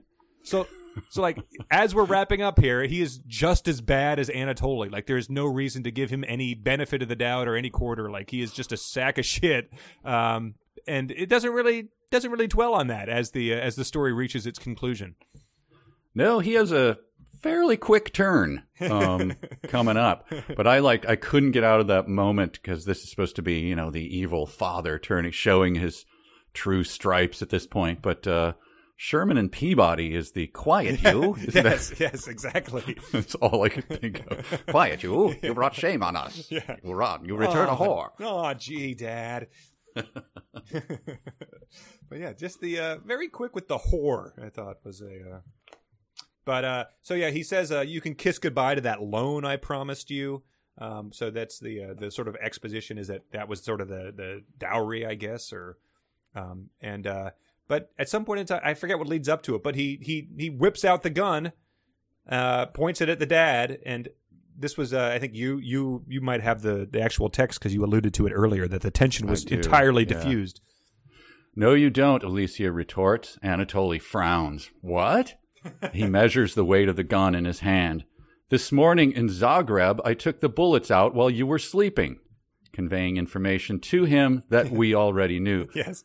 She doesn't even, and here I wrote how it might have gone. Instead of having him fire the gun and then my father braced himself for the blast, but the gun clicked impotently, a look of surprise spreading on Anatoly's lupine face.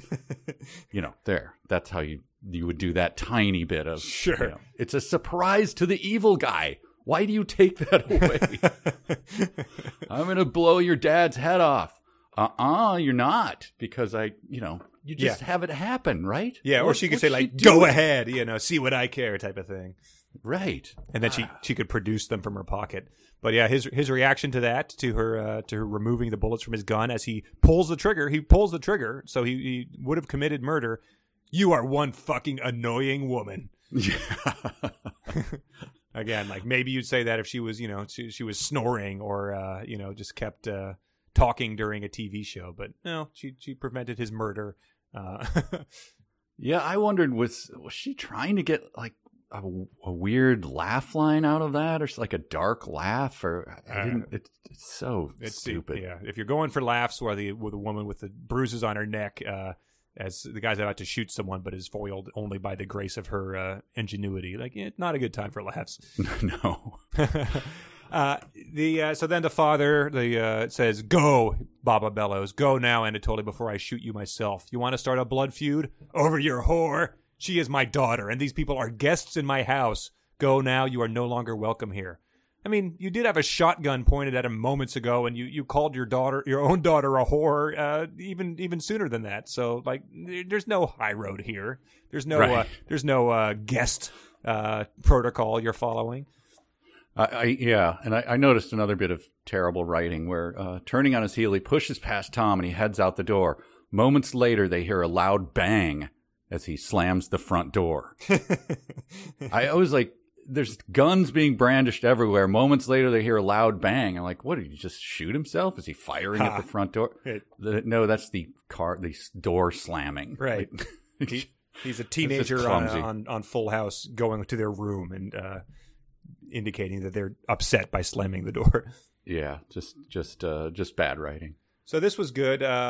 He sort of Maxim loses his shit. He brings up for the first time that she was kidnapped by sex traffickers. So that's information that's important. But then he's like, she's been through hell all because of you and your shit choice of a husband for her. And Alicia grabs my arm, a look of horror on her face. Maxim, this is my father.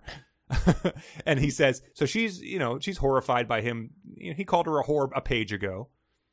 But he says, but I'm on a roll. And Thanos sounds like he's keeping up with me. And again, how is Thanos still here? I mean, I guess it's interpreter's code. But again, I thought the exact same thing. How much are they paying this guy who's then sat there and wondered if, is the shotgun blast going to spread to me? Like, yeah, how wide is the choke on that shotgun? Do I have to be 8 feet from him? Or I didn't say goodbye to Drita when I got out of the car because I didn't assume it was a life or death mission here.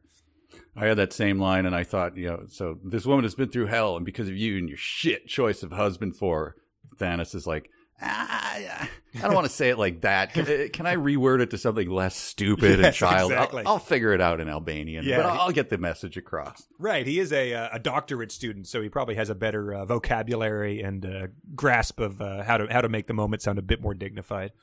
Tell that fucker I'm going to fucking kill him, that fucker. Like, I'll do an Albanian version of it. But then again, the father, this is funny, Thanos blanches as he translates. So he's been fine with the assaults, the whores, the guns being brandished, the attempted murders. What gets him to blanch? The dad says, "How dare you come into my house and tell me how to behave, you who should have kept his pecker zipped in his pants." So pecker is translating 1-to-1 from Albanian to English, I guess. That's funny because here's my exact words after that line. He's made it through the floor punching, the near double homicide, the shotgun being brandished. Yep. But I said this guy should get his own book because if he goes through this and just blanches now, it's like he's obviously been on some extreme adventures in his interpreting. So this should be the Thanos book series of his adventures. Tom's going to be like, "Oh, I knew you looked familiar. You were the guy that you climbed into that compound, and you were the one who shot Osama. I forgot all about that." Right. But then we get I thought this was a great. It was her dad sort of turns into the angry chief, police chief at the end of the book. Deto Martoesh metem bije. The Albanians look flabbergasted. So he's been calling her a whore, firing a shotgun. The Albanians look flabbergasted. Tom is ready to pounce. All eyes are on me. Miss Damachis, Alicia's, Thanos, they all gape in shock, and Thanos quietly translates. you're going to marry my daughter. So it was pretty much, like, you blew up the harbor. Like, I've got the district breathing down my neck. Well done, you two. You're both getting promotions. Yep. And at this point, are we supposed to forget all the violence against both the women who are standing within several feet of him? It's all water under the bridge. I don't know. Yeah. So throughout the rest of the, there's probably 2 chapters and 10 pages left at this point in time. But yeah, it's just sort of like they go along with the father as if he's someone they need to respect, and as if his words should have any bearing on it. But hey, I don't know. I'm not Albanian or English. Maybe it's pure protocol. But he gets that. The next chapter starts with him getting down on a knee, and asking her to be the honor of becoming my countess. Mm-hmm. So I guess it's a sign that he's embracing his own title. And he finally has matured into the, when we saw him at the beginning, he was obviously a shallow playboy, DJ, but here he is in high romance now. He's become the hero that we always knew he could be. Right now, here in Kukes, I'm the happiest I've ever been. She said yes. Her mouth is soft and yielding, her tongue caressing mine. It's been only days, but I've missed her so much. Her tears rub off on my face, wet and cooling. Fuck! I love this woman. I was reminded of that. You told me that you saw something on TV like 20 years ago, an episode of Cops that just had a guy, a domestic dispute, and a guy being led away shirtless and just saying to the woman, "I love you, you bitch." Yep. With her weeping. Yes. Yeah. So it's I liked the her eyes fill with tears. He brought a ring. This is what he came here to do, to marry her. And I just had her thinking, but does he like me? And then she says he really does love her. He wants to be with her, not Carolyn. He wants with her always. It's like, this is hitting her now. Like, how dumb are you? Yeah. But this all just comes, like we guessed before, this had to be Armada-ish at the end, right? And it is. It's just like everything's working out. But then he tries to wedge in, the author, this, she says, well, this is awkward. And I just went, wait, what? What's just, there's shotguns and punchings and after all that's transpired, now it's awkward? Yeah, people probably have wet their pants in terror, like, But yeah, awkward is the real way to describe it. Yeah, now they're all just like coughing quietly into their hands and trying to talk about the weather? Yeah. And Maxim's like, well, it is traditional for the bride's family to pay for the wedding. And, as a traditional Goog wife, I assume that you... I mean, I'm dreadfully sorry to have to bring it up, old man. But, this was another good part. Mr. Damachi turns to his wife and barks an instruction. She heads deeper into the kitchen and returns with a bottle of clear spirits and 4 glasses. Mrs. Damachi fills the glasses and distributes them only to the men. So again, just a real piece of shit who deserves no respect, and why are they even still here at this moment?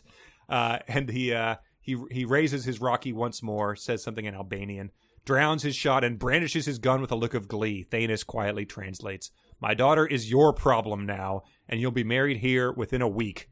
What? Fuck. And I just thought, like, or not, you abusive fossil, go to hell. Like, we're leaving and never coming back. Like, I don't understand why there's any tolerance of this.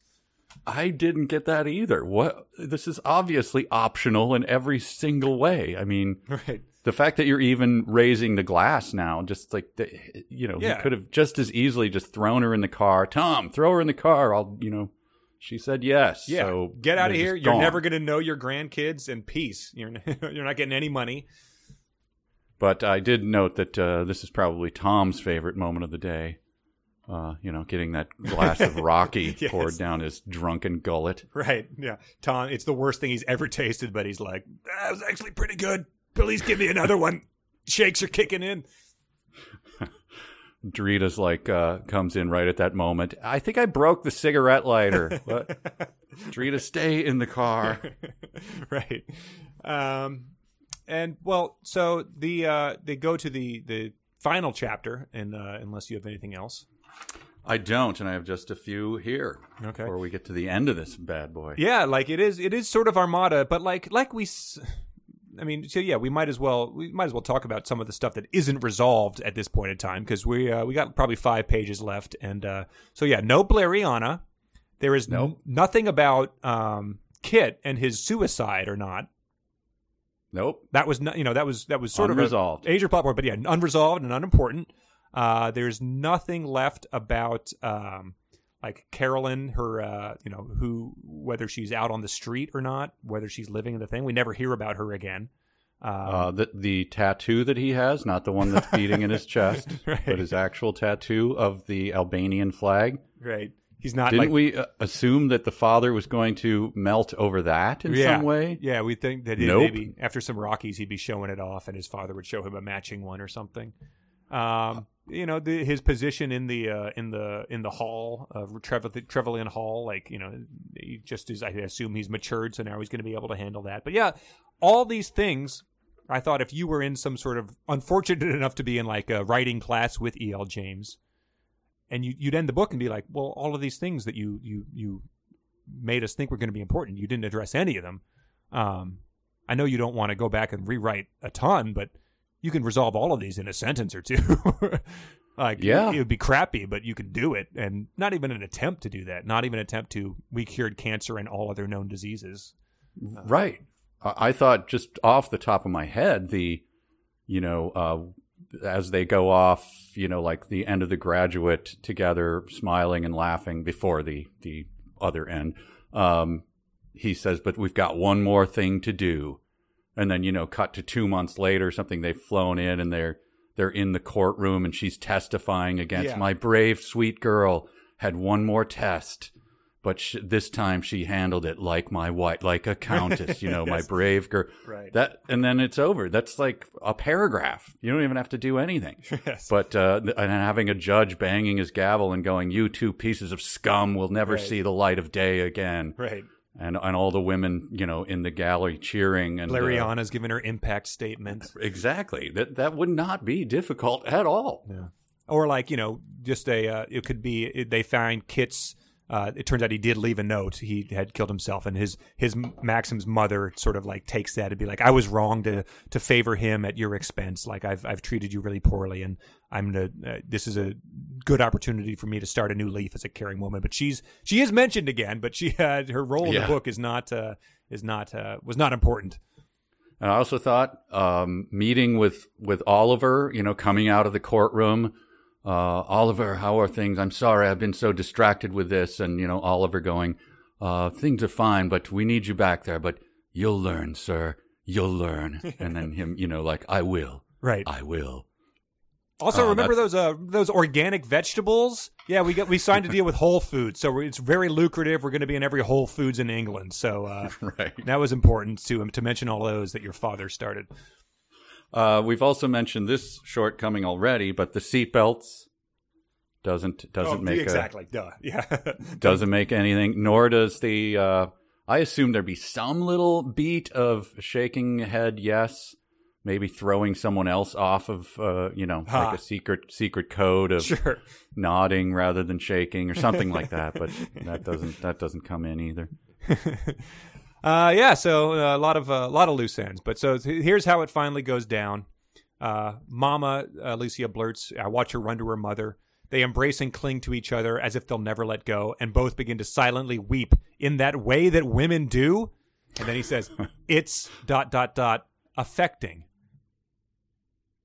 Just odd. Just, we've got 5 pages to go, but we're having weird, he's affected by his, of course you're affected by that. Unless you're a weird, again, robot trying to pass as human. It's another moment of, the shotgun is within reach. Like that information is in the thing already. Yes. There's no reason to add on. We as a reader understand its effect. Don't tell me how to feel about it. I know. But then it's sort of just like, smash cuts ahead, and he's in bed in the house in Kukis. There's a rustle at the door, and Alicia sneaks in and closes it behind her. All my senses comes alive. this is just sort of my heart starts pounding. She tiptoes towards the bed and her body swayed in the most virginal, all-covering Victorian-style nightdress I've ever seen. Suddenly, I feel like I'm in a Gothic novel, and I want to laugh at the ridiculousness of the situation. It has been a pretty funny afternoon, hasn't it? Pissed off a local gangster. People have been pulling gun triggers. She's still got bruises all over her neck, but, you got to laugh. Yeah, I mean, and Anatoly, he could be back with 3-4 guys with the AK-47s. We have no idea. Oh, I mean, it's the only thing pop culture has told us about pissing off the mafia is that it results in horrible retaliation. I also noted the self-awareness of I feel like I'm in a Gothic novel. Shut up. Yeah. Right.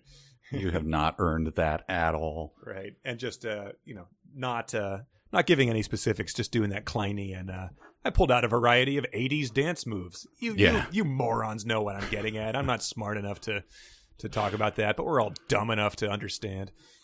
But I do like, just before this, he lies awake staring at the dancing, watery reflections on the ceiling. The patterns that form are so comforting in their familiarity that I grin. Doing a little Bob Honey here, like in the marble, seeing the patterns in the watery reflections. Wow. I guess so. Yeah. I think she owes a debt of gratitude to him. We had several references to Bob. Yeah. Wow. I didn't pick up on that. We get one more body stirring for old time's sake as she strips off her dress and she's perfect in every way. My mouth dries and my body stirs. Ugh. And so they start sort of getting busy, but he says, watching her with her parents these last few hours, I've learned so much about her. Her emotional reunion with her mother and her father was affecting. So affecting busted out for the second time in a page. Right. And then he says, I think he does love her very much. And it's just like the dumbfounding. Like, brandished a shotgun, called her a whore, sold her to a gangster to finance his debts, beat her frequently. But yeah, sure. He's turned over a new leaf, buddy. Oh, yes. But at least we get one more stubble mention. I love you. I love you, I whisper. I love you, she responds, reaching up to caress my cheek, her fingers tickling my stubble.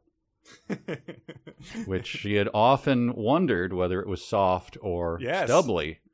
So I don't know. Did we come down either way on that? I think it might. Yeah, I'm not sure. But it is we were wrong to talk about all those things that have been unaddressed because I guess the stubble pays off and that sort of makes it all worthwhile. I forgot to even ask, what texture was Anatoly's stubble? Oh, man. It had to be rough. He was a wolf-like grin and lupine face, so I just, imagine petting a werewolf, and that's probably what he was like. He says, I think your dad will shoot me if he finds you here. No, he'll shoot me. I think he likes you. He was going to shoot everyone. Yes. Leave this house. It's unbelievable. I think he likes you. Yeah, he's not actively beating you, so that's the bar he's set for himself. So we're okay. The active threats of violence are gone, and we're in meet the Fockers territory. Yes, right. He's now you burned his trestle, but I think he's warming to you. Don't worry about it. Right. Or I guess if you find those like dads who post pictures of like, their daughters going to prom with some guy and they're standing in the background with a shotgun. If you find that funny, I guess that's a funny, right. a funny thing, but not less funny when he was holding the gun. He tore it off the wall.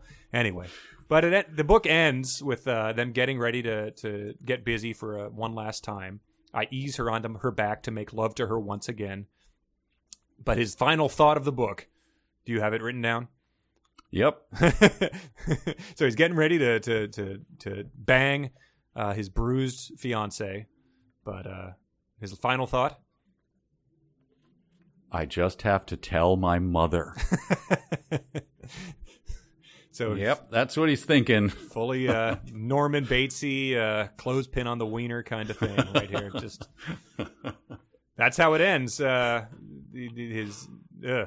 Gross. I don't think she knows what she was doing there. I think it was supposed to be oh boy. Yeah. But he's actively in the process of. Yes. And like his mother has not been like that big of a figure looming enough to warrant the final line of the book by any means. Yeah, she's a cartoon mother from a, you know, like a, I don't know, a Shirley Temple movie or something. Just like I can't believe you would go out with that woman. Right. You know, she's just a dowager. She's just a brittle dowager who makes a brief appearance. Yes. And is mentioned by other characters as being a brittle dowager, but that's about it. Right. Maybe there was another line that was like, I mean, but I already told the abusive thug who pulled out a shotgun, so that'll be a lot easier than that. So nothing to worry about then. I'll keep having sex. But I know that we're going to get letters because I misused the word dowager there, but you know what I meant. Yes. I'm Scotius, okay? Well, isn't a dowager a widow? I thought it was unmarried at Oh, all, like okay. old and unmarried. Sure. I think. Go ahead, dive to the dictionary and scold us. All right. Well, that wraps it up. We have some dumb sentences and some emails, but before we do that, where do you put this in the pantheon? Oh boy, that's a good. You know what? I hadn't even written that down. Do you have yours at hand? Let me think and tally while you do yours. I don't have it written down. I did not There's just so little of a plot that I think I would put it below. It's probably on the level of Tech War with me. It's definitely better than Pappy, but I think I don't like. I put it below the Kleins and the two bad self-published ones we've read. Yeah, I think I would agree. I mean, Pappy, we're never going to find a book worse than Pappy, are we? I can't imagine. Not until September 10th, baby. Oh, no. The sequel. Oh, no. No, thank you. But yeah, I think that's where it rates for me. Yeah, I agree. I mean, I think I enjoyed reading Tech Wars a little more than I enjoyed this. Okay. Just because him attempting so many things that failed. Sure. This person just slid into mediocrity from sentence one, and it never really, exactly, it was just a kind of a flat line. Yeah, Tech War, but she still stumbled into some pretty dumb things, which is fun. But yeah, fortunately, but yeah, it didn't have me turning pages the way that some of the other books have, even though they're bad.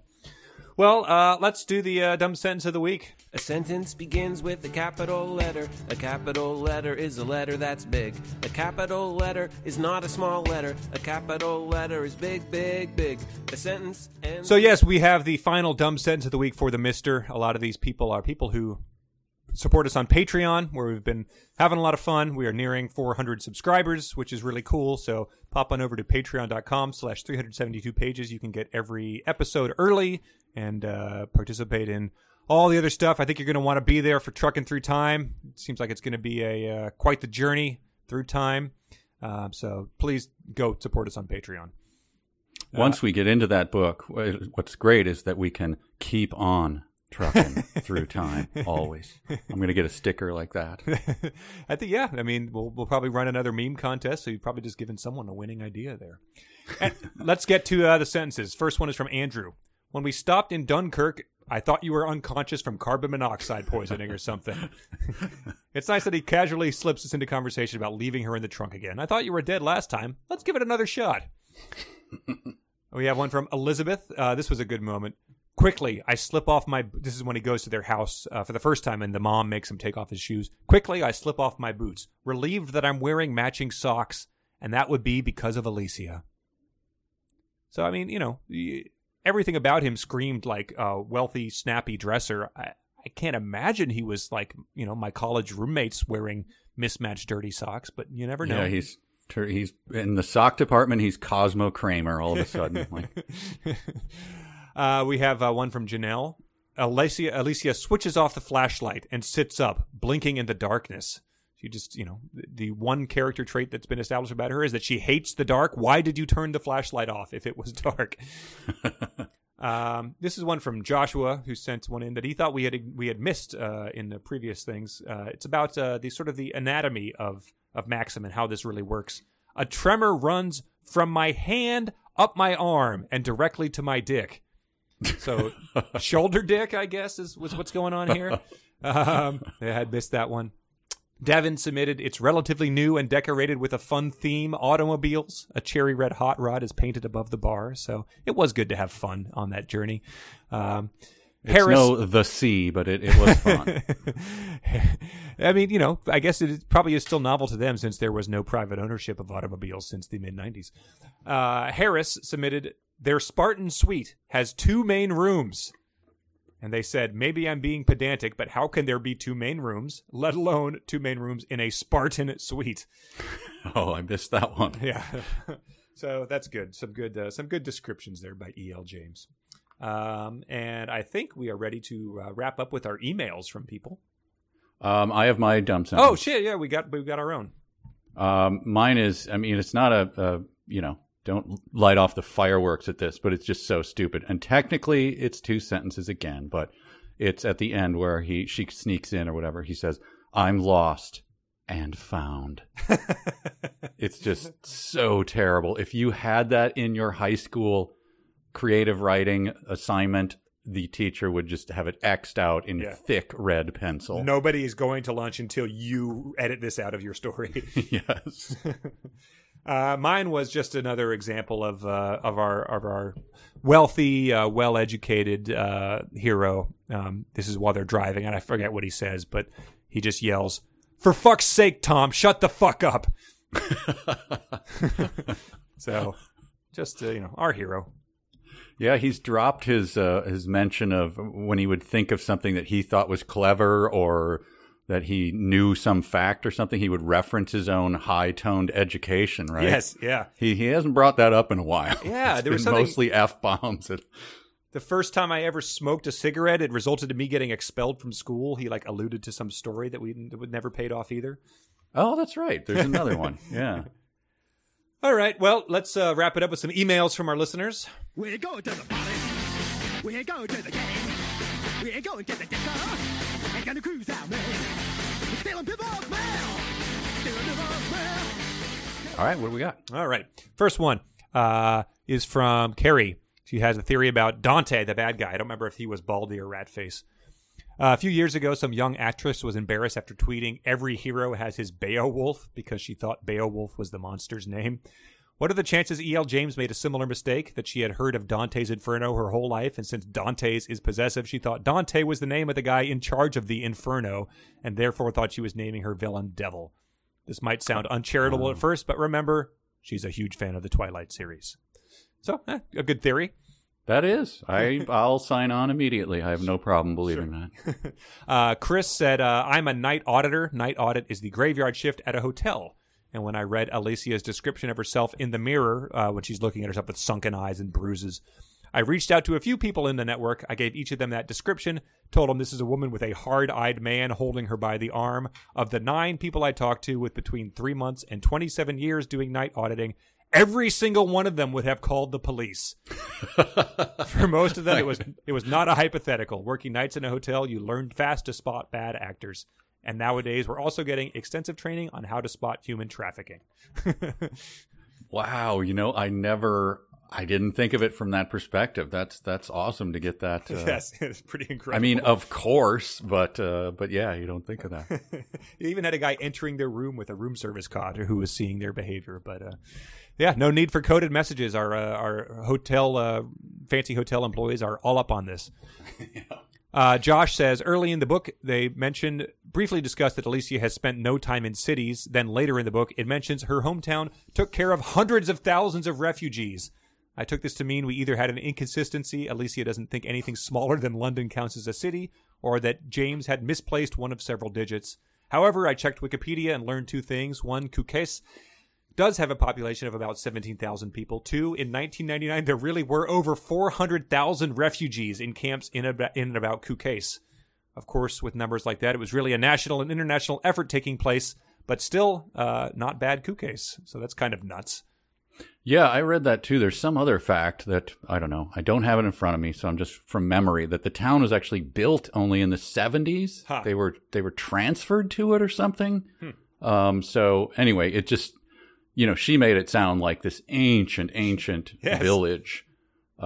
But that's my memory anyway, is that it's brand new, like Soviet-built buildings. Wow. So it's just a lot of gray, flat concrete. And unfinished hotels. Of course. Yes. This is Nathan. These are the symptoms of a groin strain, according to Move Forward Physical Therapy. With a groin strain, you may experience one or more of the following symptoms in the groin area or lower abdomen. Pain, a deep ache and/or spasms, swelling, bruising, tightness. It sounds obvious that this guy has a sports injury common to people who don't properly stretch prior to vigorous lower body activity. Exploring what must be the medical phenomenon of this injury occurring at the sight of a woman doing some of the most commonplace activities, buttering a potato, would be a far more exciting story than whatever it is I'm skimming over right now.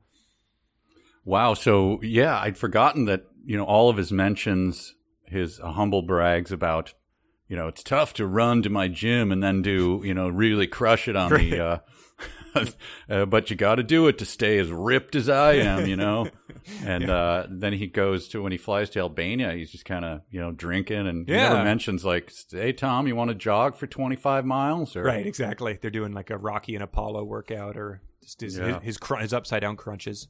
Right. This is good. Marie says, she quotes, I wish I'd brought my Leica, which I think is a type of camera. So Leica, it's the most, I noticed that as another Sonos nice. Name drop there. Yeah, nice. It's the most expensive camera, pretty much. But she says, we're supposed to believe he's a photographer who doesn't carry a camera at all times, obsessively looking for shots to convey an artistic message. We're supposed to believe he's a DJ who never gigs, never looks for gigs, never reviews in hindsight the bad and good about his previous gigs, and never thinks about mixing the new sounds he hears as he goes about his day. In short, he does none of the things a photographer or DJ do, but we're supposed to mindlessly accept he is those things. She thinks by writing down facts like he's a DJ, he's a lord, Alicia is brave and interesting, Maxim misses his brother, or even Maxim is in love, that makes it true. Because she wrote this world down, she thinks she creates it. But that's a fatal flaw. She doesn't create the world. The reader does by filling in the spaces left around the snippets of provided believable reality.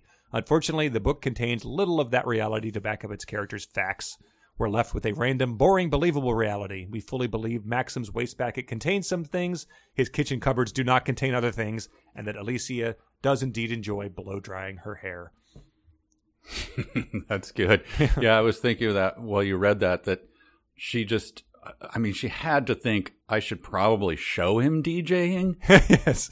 But then just went, I can't. I don't know how to do that. Right, yeah. Some of the fanfic we got had him dropping beats and stuff like that, but never turned up in the thing. We had a couple more emails that were good, but I'm just going to skip ahead.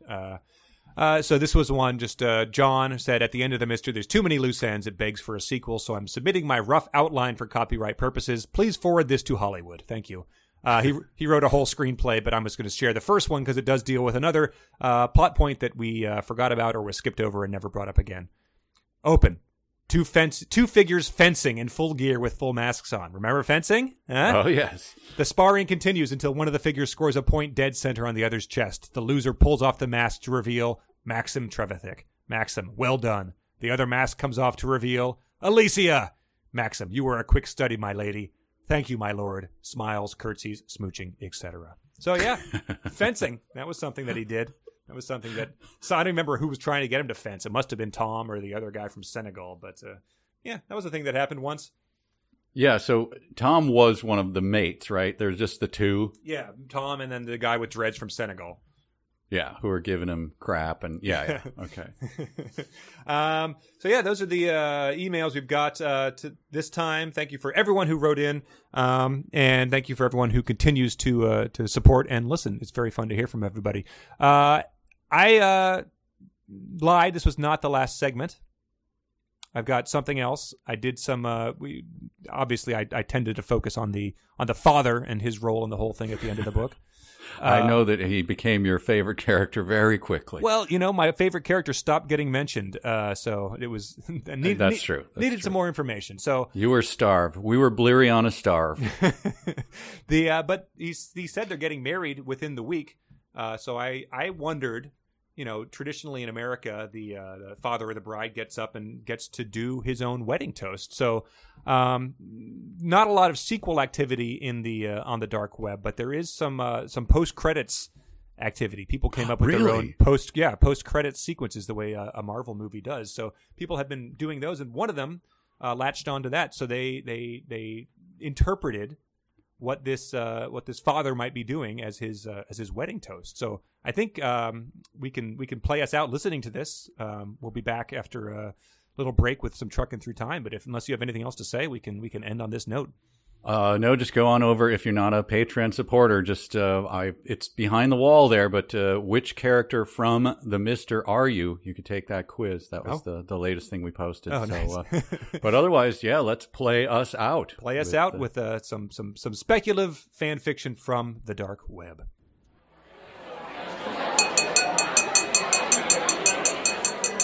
Attention, everybody! Attention, everybody! Hello! I am Bobby. I am father of bride, would like to make quick toast to gathered here wedding audience. I can only hope that this wedding does not go as poorly as Game of Thrones wedding, which all Albanians have watched on American HBO. That was a laugh line. You can laugh at that. Even though there is distinct possibility that Anatoly and his goons come and murder everybody for me betraying his honor. What's this? Oh, this is highly unusual. I do not normally sing, but hey, it's a special occasion. Why not?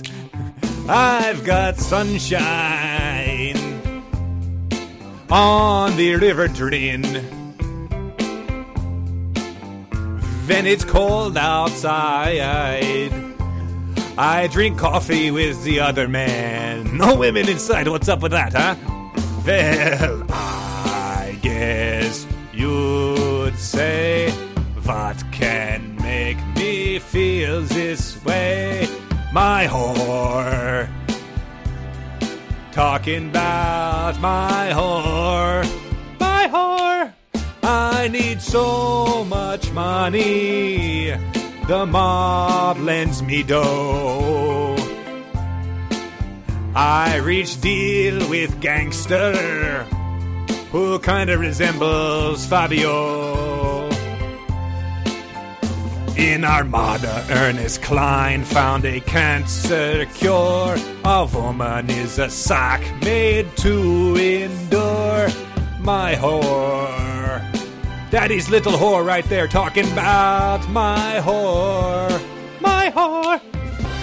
Now, I want all the men stand up and take the hand of the woman next to you. Now tell her to sit back down. You men go to next room and drink Rocky shots. Let's go. Wait. Oh, never mind. Next verse is starting.